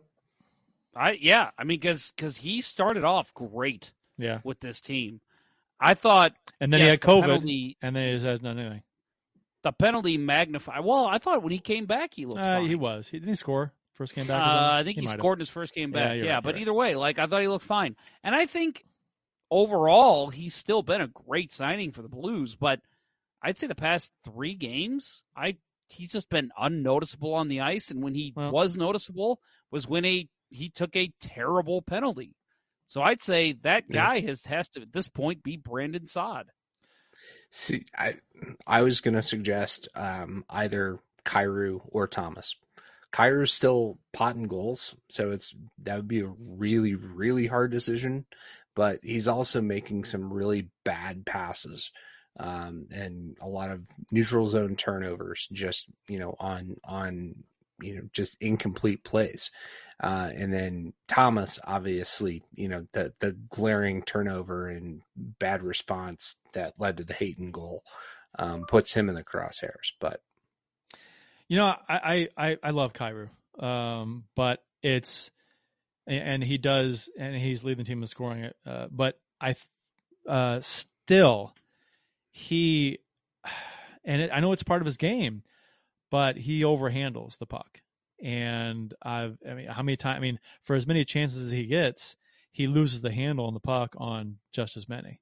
And I think he needs to, have softer hand. I don't know. I don't work on not overhandling the puck quite as much. I know that's his game. He can stick handle around a fire hydrant in a phone booth. But I think if he can just work on getting a percentage of those shots on net as opposed to losing the handle, I think he'd be in a better shape. And I agree with you on his passing. He's just shoot. You're a shooter. Shoot the puck. Yep. I will say that, and this is going to sound really negative coming from me for those who have listened to the show for a while. He reminds me of a more skilled Jaden Schwartz. And I'm not saying that in a negative way, because I think he has the skill that just elevates him against defense, like any defense in the NHL except your top tier guys. But yeah, it's that overhandling with Schwartz that drove me nuts in the offensive zone. It was, man, eventually you've got to slide it over to a teammate. You've got to get it on net, just whip it there. And he never did. But with Kyrou, it's similar, but it's like he'll get open, he'll find space, he'll stick handle through a phone booth, but then he makes that one extra move that's like, you should have just put it on net. And, maybe it's not a goal, but at least it's a juicy rebound that would pop out. And I feel like he's always, and this is going to sound silly to anybody who doesn't follow the game religiously like we do, he's always shooting to score. And that can't always be the case. Every now and then, you just need to shoot to hope for a rebound, shoot to surprise the goalie. Far pad. Hope for something crazy. Yeah, pass off pad, whatever it is. Yeah, and I feel like he doesn't do that. And I hope, because he's still young, that he develops into a player that knows when to do that. Because every now and then, he can do it. And if he's on the line with a guy like James Neal or Tarasenko or whoever, they're going to know to go to the net and expect, okay, he's going to give me a pass off pad, and I'm going to fucking put it right between the goalie's legs. You guys watching the Kings and the Capitals at all? Yes, ma'am. So the Kings are going with the Vegas Knights style shiny silver ass helmets. lids. Oh my God. Yeah. Yeah, I saw. I'm it on afraid Twitter. that's going to be a new thing. Oh, it's so bad. I'm afraid that's going to be a new thing in the NHL. It's like we're watching. It's like a really bad futuristic hockey movie from the 80s, and they give them chrome plated helmets. Yeah, or maybe the Drax Technologies destroyers are facing Brett Hull in 2094. Yeah. Or the white and black armor in Strange Brew. Yeah. Yeah, but yeah, those metallic helmets should have died with the C3PO look that was properly ascribed to the Vegas Golden Knights when they don't do it. The silver ones, they look like a bunch of salt and pepper shakers skating on the ice. Just silver. Well, and the lids. Kings drive me fucking crazy with their jerseys. Like, I like these. Their jersey now. For those that aren't watching, they're wearing the old 90s jerseys with the Gretzky jerseys. The Gretzkys. Yeah, everyone knows them as black Gretzkys. And silver. Yeah, black, silver, white. But man, give me purple and yellow. No, no. Look over no. my shoulder here, folks. No, you can see it there, right? No. Yes. No. I want black. color on jerseys. These are the best jerseys. Everybody's got color. These are the best jerseys they've ever had. Oh, fuck that. I'm so tired of seeing white and black anytime I watch the Kings. Nope. They have had purple and yellow forever for the past how many years? And they were awesome. No, and they have purple and black. No, those were awful too. Purple, black, and silver, those were bad. Purple and black I didn't like, but the purple and yellow, give me those all day. These with the Chevy Kings logo on the chest, give me that. No. Yeah. I mean, it's fine. It's not bad, but yeah, purple and yellow. Give me that all day. I get that it's royalty colors. Yeah. Nah, I don't like it on a hockey jersey. Not me. Yeah, the Marcel Dion. And the jersey's the logo's too complicated. Yeah, no, I'm partial to it because that my JV years at CBC, we wore those. Okay, that's what we wore. But you didn't have the crown on the chest. No, you had we had the CBC logo. See, and the color. Okay, Bill and the color scheme. Bill in the purple and yellow is That's making me go 6 to midnight, man. The purple and yellow scheme. Oh, he's going. He's going to go get his jersey, folks. The purple and yellow scheme, I don't have as much a problem with, but when you combine it with that crown logo, I think it looks. I don't like it at all. It's too. I love it. The crown logo is way too detailed for a hockey logo. Too much going on. Give me a home jersey. Oh, look at this guy. Woo-hoo-hoo. He's even got his name on it. Awesome. That is beautiful. Yep. I'm going to have to screenshot that, Bill, and make sure we post that on Twitter. Nice. That's beautiful. Yeah. I was going to say that a little warm. Yeah, a little bit right now in St. Louis, unfortunately. But, man, I love that look. And give me a home jersey that's purple and an away jersey that's yellow. Give me that. I say yellow, but it's technically gold, I guess. Right. Purple and gold. Anyway, that's what we had. Anyway, injury update on Braden Shen from Ruby today.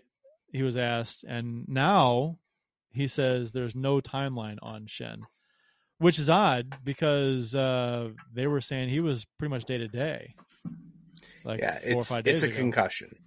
Yeah. It's a concussion. So that's right. It's mildly concerning. Yeah, when your timeline changes like that, it's the brain, right? It's not predictable. That makes sense. I thought it was like a shoulder injury at first, but I guess that would make sense. Well, and when you see it, like, and for anyone, have either of you guys ever had a concussion before? I think I did one time. I definitely did. Thanks, Kurt. We've told the story many times. Yeah. Oh man, I feel bad about that. I still feel bad. Now I've had two mild, one pretty serious, I think, in my day. Which, people tell me, like, you still play hockey? Yeah, I'm a dumbass. But they all came on, early on in my teens and early 20s, and when your brain was still developing, so you're okay. Yeah, all right, yeah, so it's fine. But no, it's funny because it's just weird because you'll literally, it reminds me when I had COVID, because there was I would have a day break from my fever and achiness, and I'd feel great, and I'd be like, oh man, I feel great, I'm clearly better, and the next day I'd be bedridden again. And it was the same with the concussion. Like, I'd be groggy, I'd have a terrible headache, I couldn't see straight, and then one day I'd wake up and I'd feel great, and I'd go for a run, I would go lift weights, and I'd be fine. Next day, boom, it's back. And it's just I couldn't move without feeling dizzy, and I would have a headache, and so yeah, I'm guessing that's what happened here, right? Like, all of a sudden he was better. He's going to be back soon. We're expecting him back, maybe even against Arizona, and then all of a sudden it's there's no timetable here. Yeah, and I think that has to be what it is. So they were probably ramping up workouts, and then they had a setback. That makes sense. Some comments in the YouTube chat. Div by Zero says, thanks guys, got to run, but love the Blues talk again. Appreciate all you do. That's what he appreciates about you. Brian Roberts says, Blues as a team overhandle the puck. Got to make that one extra pass. I will buy that. They do overhandle. I think the only person that really is allowed to overhandle the puck, maybe Thomas, because I think he's so good with it. I don't want to squelch his creativity. I like it. Well, and he's a passer, right? He's a guy that he's going. He's going to move the puck the minute he sees an opportunity to. With Kyrou, it's I'm waiting for the perfect shot, and a lot of times that just doesn't happen. So you can't expect it to happen. I think with Thomas, we saw last game. There was a play where he had the puck. He was stick handling, moving in circles, and then all of a sudden you see him just whip it in front of the net. And I think I don't remember who it was. Maybe it was Bozak or Kyrou, and they just clearly were not expecting it. And it ended up just not even being a scoring chance. But had it been a guy who's expecting a pass at all times from Thomas, maybe a Tarasenko, maybe even a Kyrou, they whip it right on net. So I'm okay with it. I give him leeway when I see Thomas do it. Yeah, it was Barbashev. That got surprised. Barbashev, yeah, yes, that's right. Yes. Yeah, yep. And Thomas is probably the one guy that since Craig Janney, right, that he's not going to shoot the puck. It's going to be a pass. And that's hopefully he balances that out and shoots a little bit more. We said that all the time with Gianni, and it's like, hopefully he if he could just shoot a few more times, shoot 20% of the time, it would help his increase his chances of his passes going through, because people are expecting maybe he's going to shoot instead. Yeah, I remember Janney had a great breakaway goal against Chicago. One of the best shoulder head dekes that I've ever seen, and I still wouldn't have been surprised had he made a drop pass on the play. I saw him make a drop pass on a breakaway. I did. He did it one time. Matt Harris says, I hate the Vegas helmets, but love the Kings ones with that specific jersey. I don't like I just don't like it. Not me. It's a weird look. It's distracting to me. Give me matte helmets over that chrome look any day. Oh yeah, 100%. Let's see. Ken Morris says, I thought Jaden Schwartz fell down too much. Yes. He also said, when I looked over Jeff's shoulder, I see a vintage typewriter. Yep. That's true. It's right there. You got to read my response to I saw that, it's coming up. Yeah, true story. The typewriter over Jeff's shoulder was used by none other than Dickie Dunn. Yeah, and I just use it to capture the capture the spirit of the thing. Spirit of the thing. Damn it. Thank you. No, I have an affinity for vintage typewriters. So that's why you see that over there. As a former journalist myself, that is why. Matt Harris said the Gretzky era Kings jerseys are my favorite Kings jersey. Wish they'd be the main jersey with the purple and yellow crown for the third. I'd dig that. Just don't bring back the Burger King. No. Yeah, no. Who would do that? The Blues would do that. That's who would do that. The Blues would do that. Oh yeah, there's like 10% of our crowd that just loves this jersey. So let's fucking tout it around town and make people buy it. And then the vocal 10% make it seem like more people love it. And then people wonder what the fuck's wrong with Blues fans. Mm-hmm. Next up for the Blues versus San Jose Thursday night in St. Louis. Don't bring your gun if you're going to the game. Leave it at home. If criminals weren't finding guns in cars, they wouldn't be breaking into cars to get guns. Leave your guns at home, people. Jesus. San Jose is coming off a 4-1 win versus Minnesota on Tuesday. Still pretty in the season, but like I said, big game, I think, for the Blues tomorrow.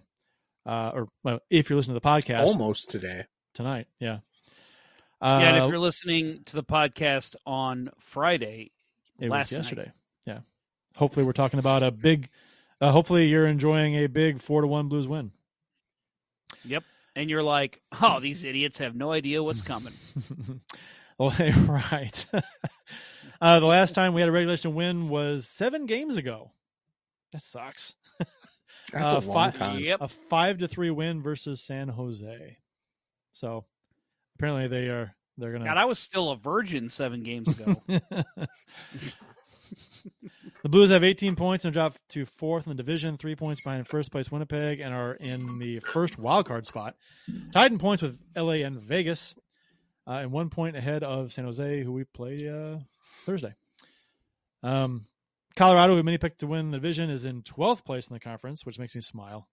But have outscored their opponents 13-2 in their past 2 games. Maybe they've found their groove and will start moving the standings. They're playing Vancouver. They beat Vancouver tonight, so that's another 2 points. They're in for them. 11th, by the way. Now they are. With Right. that win over Vancouver, they have 15 points, 2 behind San Jose with 2 less games played. Yep.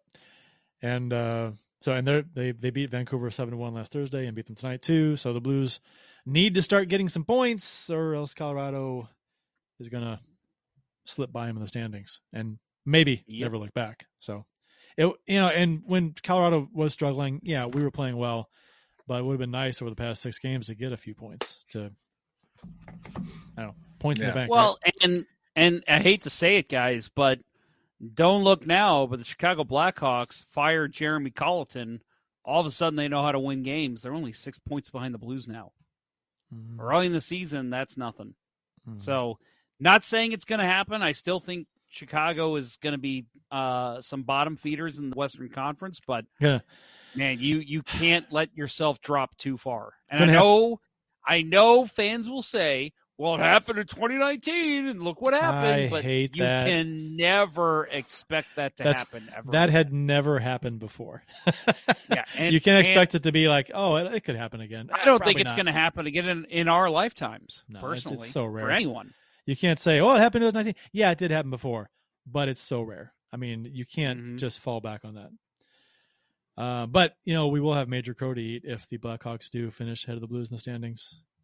And, oh, yeah. I mean, that can't happen. I'll be mad. I'll be very angry. Let's just put it like this. There better be a fire sale in the front office if that happens. Rapid fire tidbits from the NHL real quick. PK Subban on Sammy Blais. Sammy Blais is done for the season after injuring his knee in an incident involving PK Subban on the wall and the boards. If you haven't seen it, Subban kind of drags a skate a little bit and knocks skates with Blais. Anyway, if you've seen it, if you haven't seen it, take a peek. And I don't know, guys, dirty player, no. This kind of stuff has followed Subban around. But before we answer, did you guys see Tim Peel's response? Yes. He basically covered for Subban and said, I know him personally. I've talked to him about this, and he says it's something that's crept into his game, but he's not out there looking to hurt anybody. And I don't think that has anything to do with anything. No. If that's that not was a very interesting response. Yeah. Yeah, if it's crept into your game, and it's crept into your game, you have to be conscious about getting it out. Right. And I'm not saying that he is out there trying to hurt people. I don't necessarily think he is at all. But I think that if his style of play is to stick out your skate to get a piece of a player, that's a horrible play. I mean, you should never be. Somebody's got to say, knock that shit off. And he should know better. And because he just wants to get a piece of a guy, and he has slew-footed a number of people. He ended Sammy Blais' season to send him on the boards awkwardly and his knee bent goofy. You can't do that shit. I don't. And he did intentionally, I think, knock skates with Sammy Blais on that play. He did a little bit. Yep. He stuck his skate a little bit to make that happen. So I don't think that was incidental at all. So I'll just add that I think that how much of Tom Wilson's game do you think he does before he realizes he's doing it? That's not an excuse. But he did that with Nashville. Well, it crept into his game. That's not acceptable. It's and this is also a situation where I feel like, should there be a suspension? I'm going to say no, but I feel like the next time the Rangers play the Devils, someone needs to kick PK Subban's ass. This is a situation where I think maybe it happened later in the game. I didn't see it. I'm pretty sure it didn't. But I think that's a play where the Rangers see this and they say, all right, we got to take matters in our own hands because the NHL's not going to suspend him. He's not even going to get a fine. Let's just kick his ass next game. Unfortunately, that's just how the game is. It will always be. And I think that's all that needs to happen here. That's a good question. Is this a suspendable? Do you think this is a suspendable play? And I think I agree with you, Jeff. I don't like it. Although I don't like it as a suspendable play, but although he has a history of this kind of thing. So I think that, if you factor in the fact that he keeps doing this, keeps sticking out his skate to slew foot or to send, to trip people, dangerous. And I get on this particular play, if he were to get suspended for it, I think that, wow, that's ticky-tack bad. But when you got a history of it, then I don't know. That's an interesting, because it doesn't look like a whole lot of full speed. It looks like two guys just kind of bump skates and one guy goes down and gets hurt. But you slow it down, you see he sticks a skate out. So it's like, I don't know. I want to call it dirty, but dirty kind of implies that you wanted to injure somebody or you wanted to do what you did. And I don't think he really wanted to hurt the player. It's just the way he plays. So there's a fine line there. So I think Tim Peel is right, but I don't think that excuses his play at all. So Staples Center in LA was renamed to the Crypto.com Arena, believed to be the largest U.S. revenue naming rights deal to date. 20 years for $700 million. That's a lot. for naming But rights. it's not that much in Bitcoin. Is that what they paid in? I assume it's what's 11, one Bitcoin, like $60,000 or something? So it would be 11,536.62 Bitcoins according to where the market was right before the show. So what is a Bitcoin worth right now? What's it at? I'm not doing math right now. I can't do that. 11,000. Oh, come on. 700 million divided by 11,000. I don't know. Yeah, that's 17 pesos. Yen. No, I want in euros. I want in euros. Bill. Deutschmarks, please. Deutschmarks. There you go. That's the way to do it. Womp 'em. I want to womp 'em. Looks like Bill's calculator. So $1,000 is 0.02 Bitcoin right now. So, oh wow! Yeah, it's like God. 20 grand. Oh, okay. Or no, 200 grand. I was gonna say. So my 60 grand was way off. Man. Yeah. Remember that years ago there was like a 3 prizes for, I forgot what the contest was. One person won like a big prize, another person won, and second place won a step down, and the third prize at the time was not much, it was 5 Bitcoin or 2 Bitcoin, something like that. And today that was like 10 times what the first place prize would have if they'd held on to it. So interesting.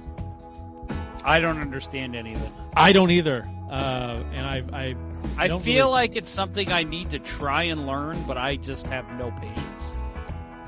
I don't have a really good reason to get into it. I'm not involved in it at all. People like will mine Bitcoin in their basement with some servers and computers and things. I'm like, how does that work? What are you doing? Why can't you just buy Bitcoin? How do you mine? What is mining Bitcoin? I have so many questions. And I think it's confusing. I don't know why did the mine Bitcoin? Can't you just buy it? I don't know. If you would like to send Let's Go Blues Radio some Bitcoin, I think you can do that at radioletsgoblues.com, right? Can you email Bitcoin? I guess that's my question. Is Dogecoin still a thing? Didn't that tank? Dogecoin? I think so. Start our own. Brian Roberts corrects us. Bitcoin is 60K a coin. How? Okay. Well, if he's right, then I was right. Okay. Yeah. Damn.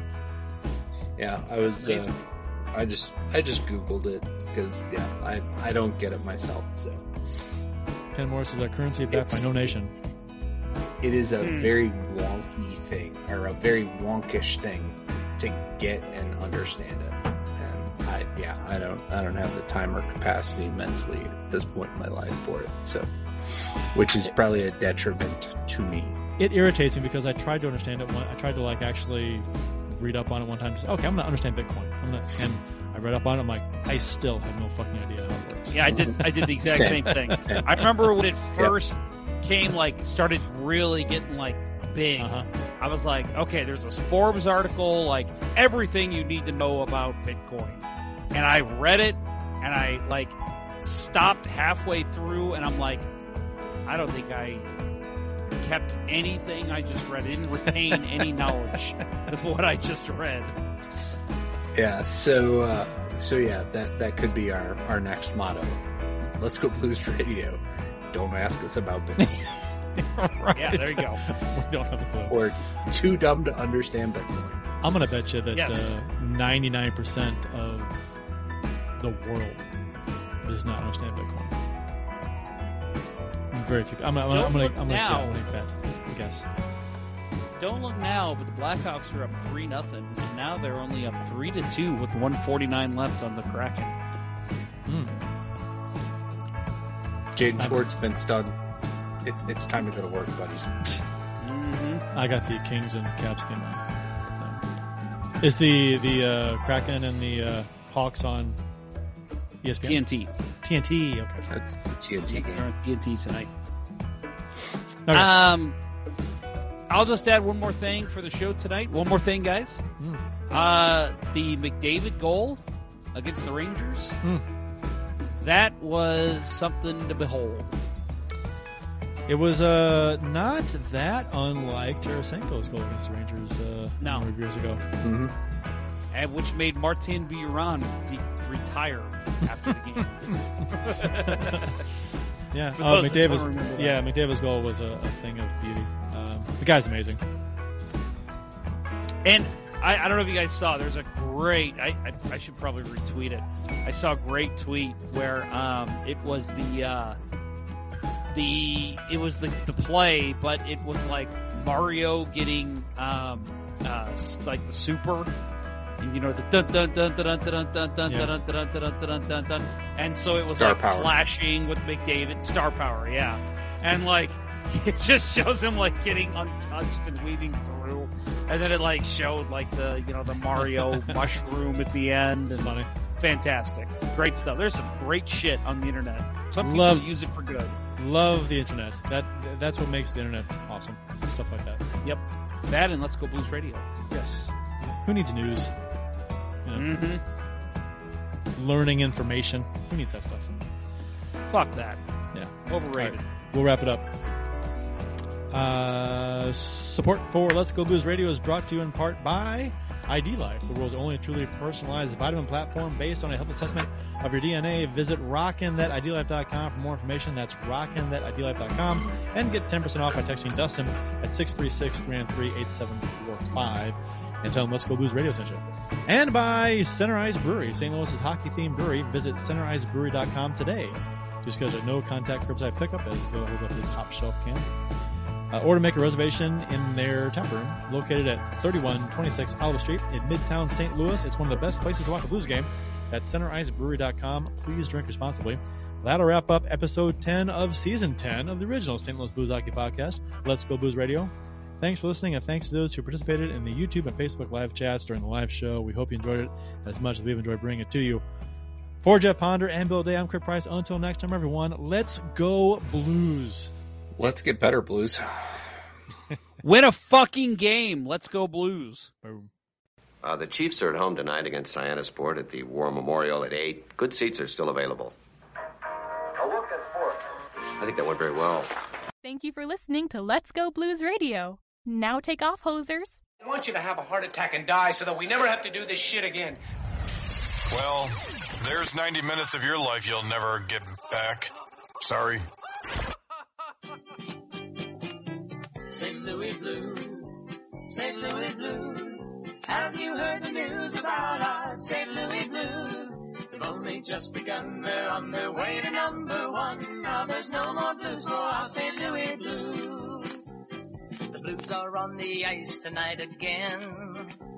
They're rough and tough and got the stuff to win. They'll always get one more, no matter what the score. They are quite a hockey team, my friend.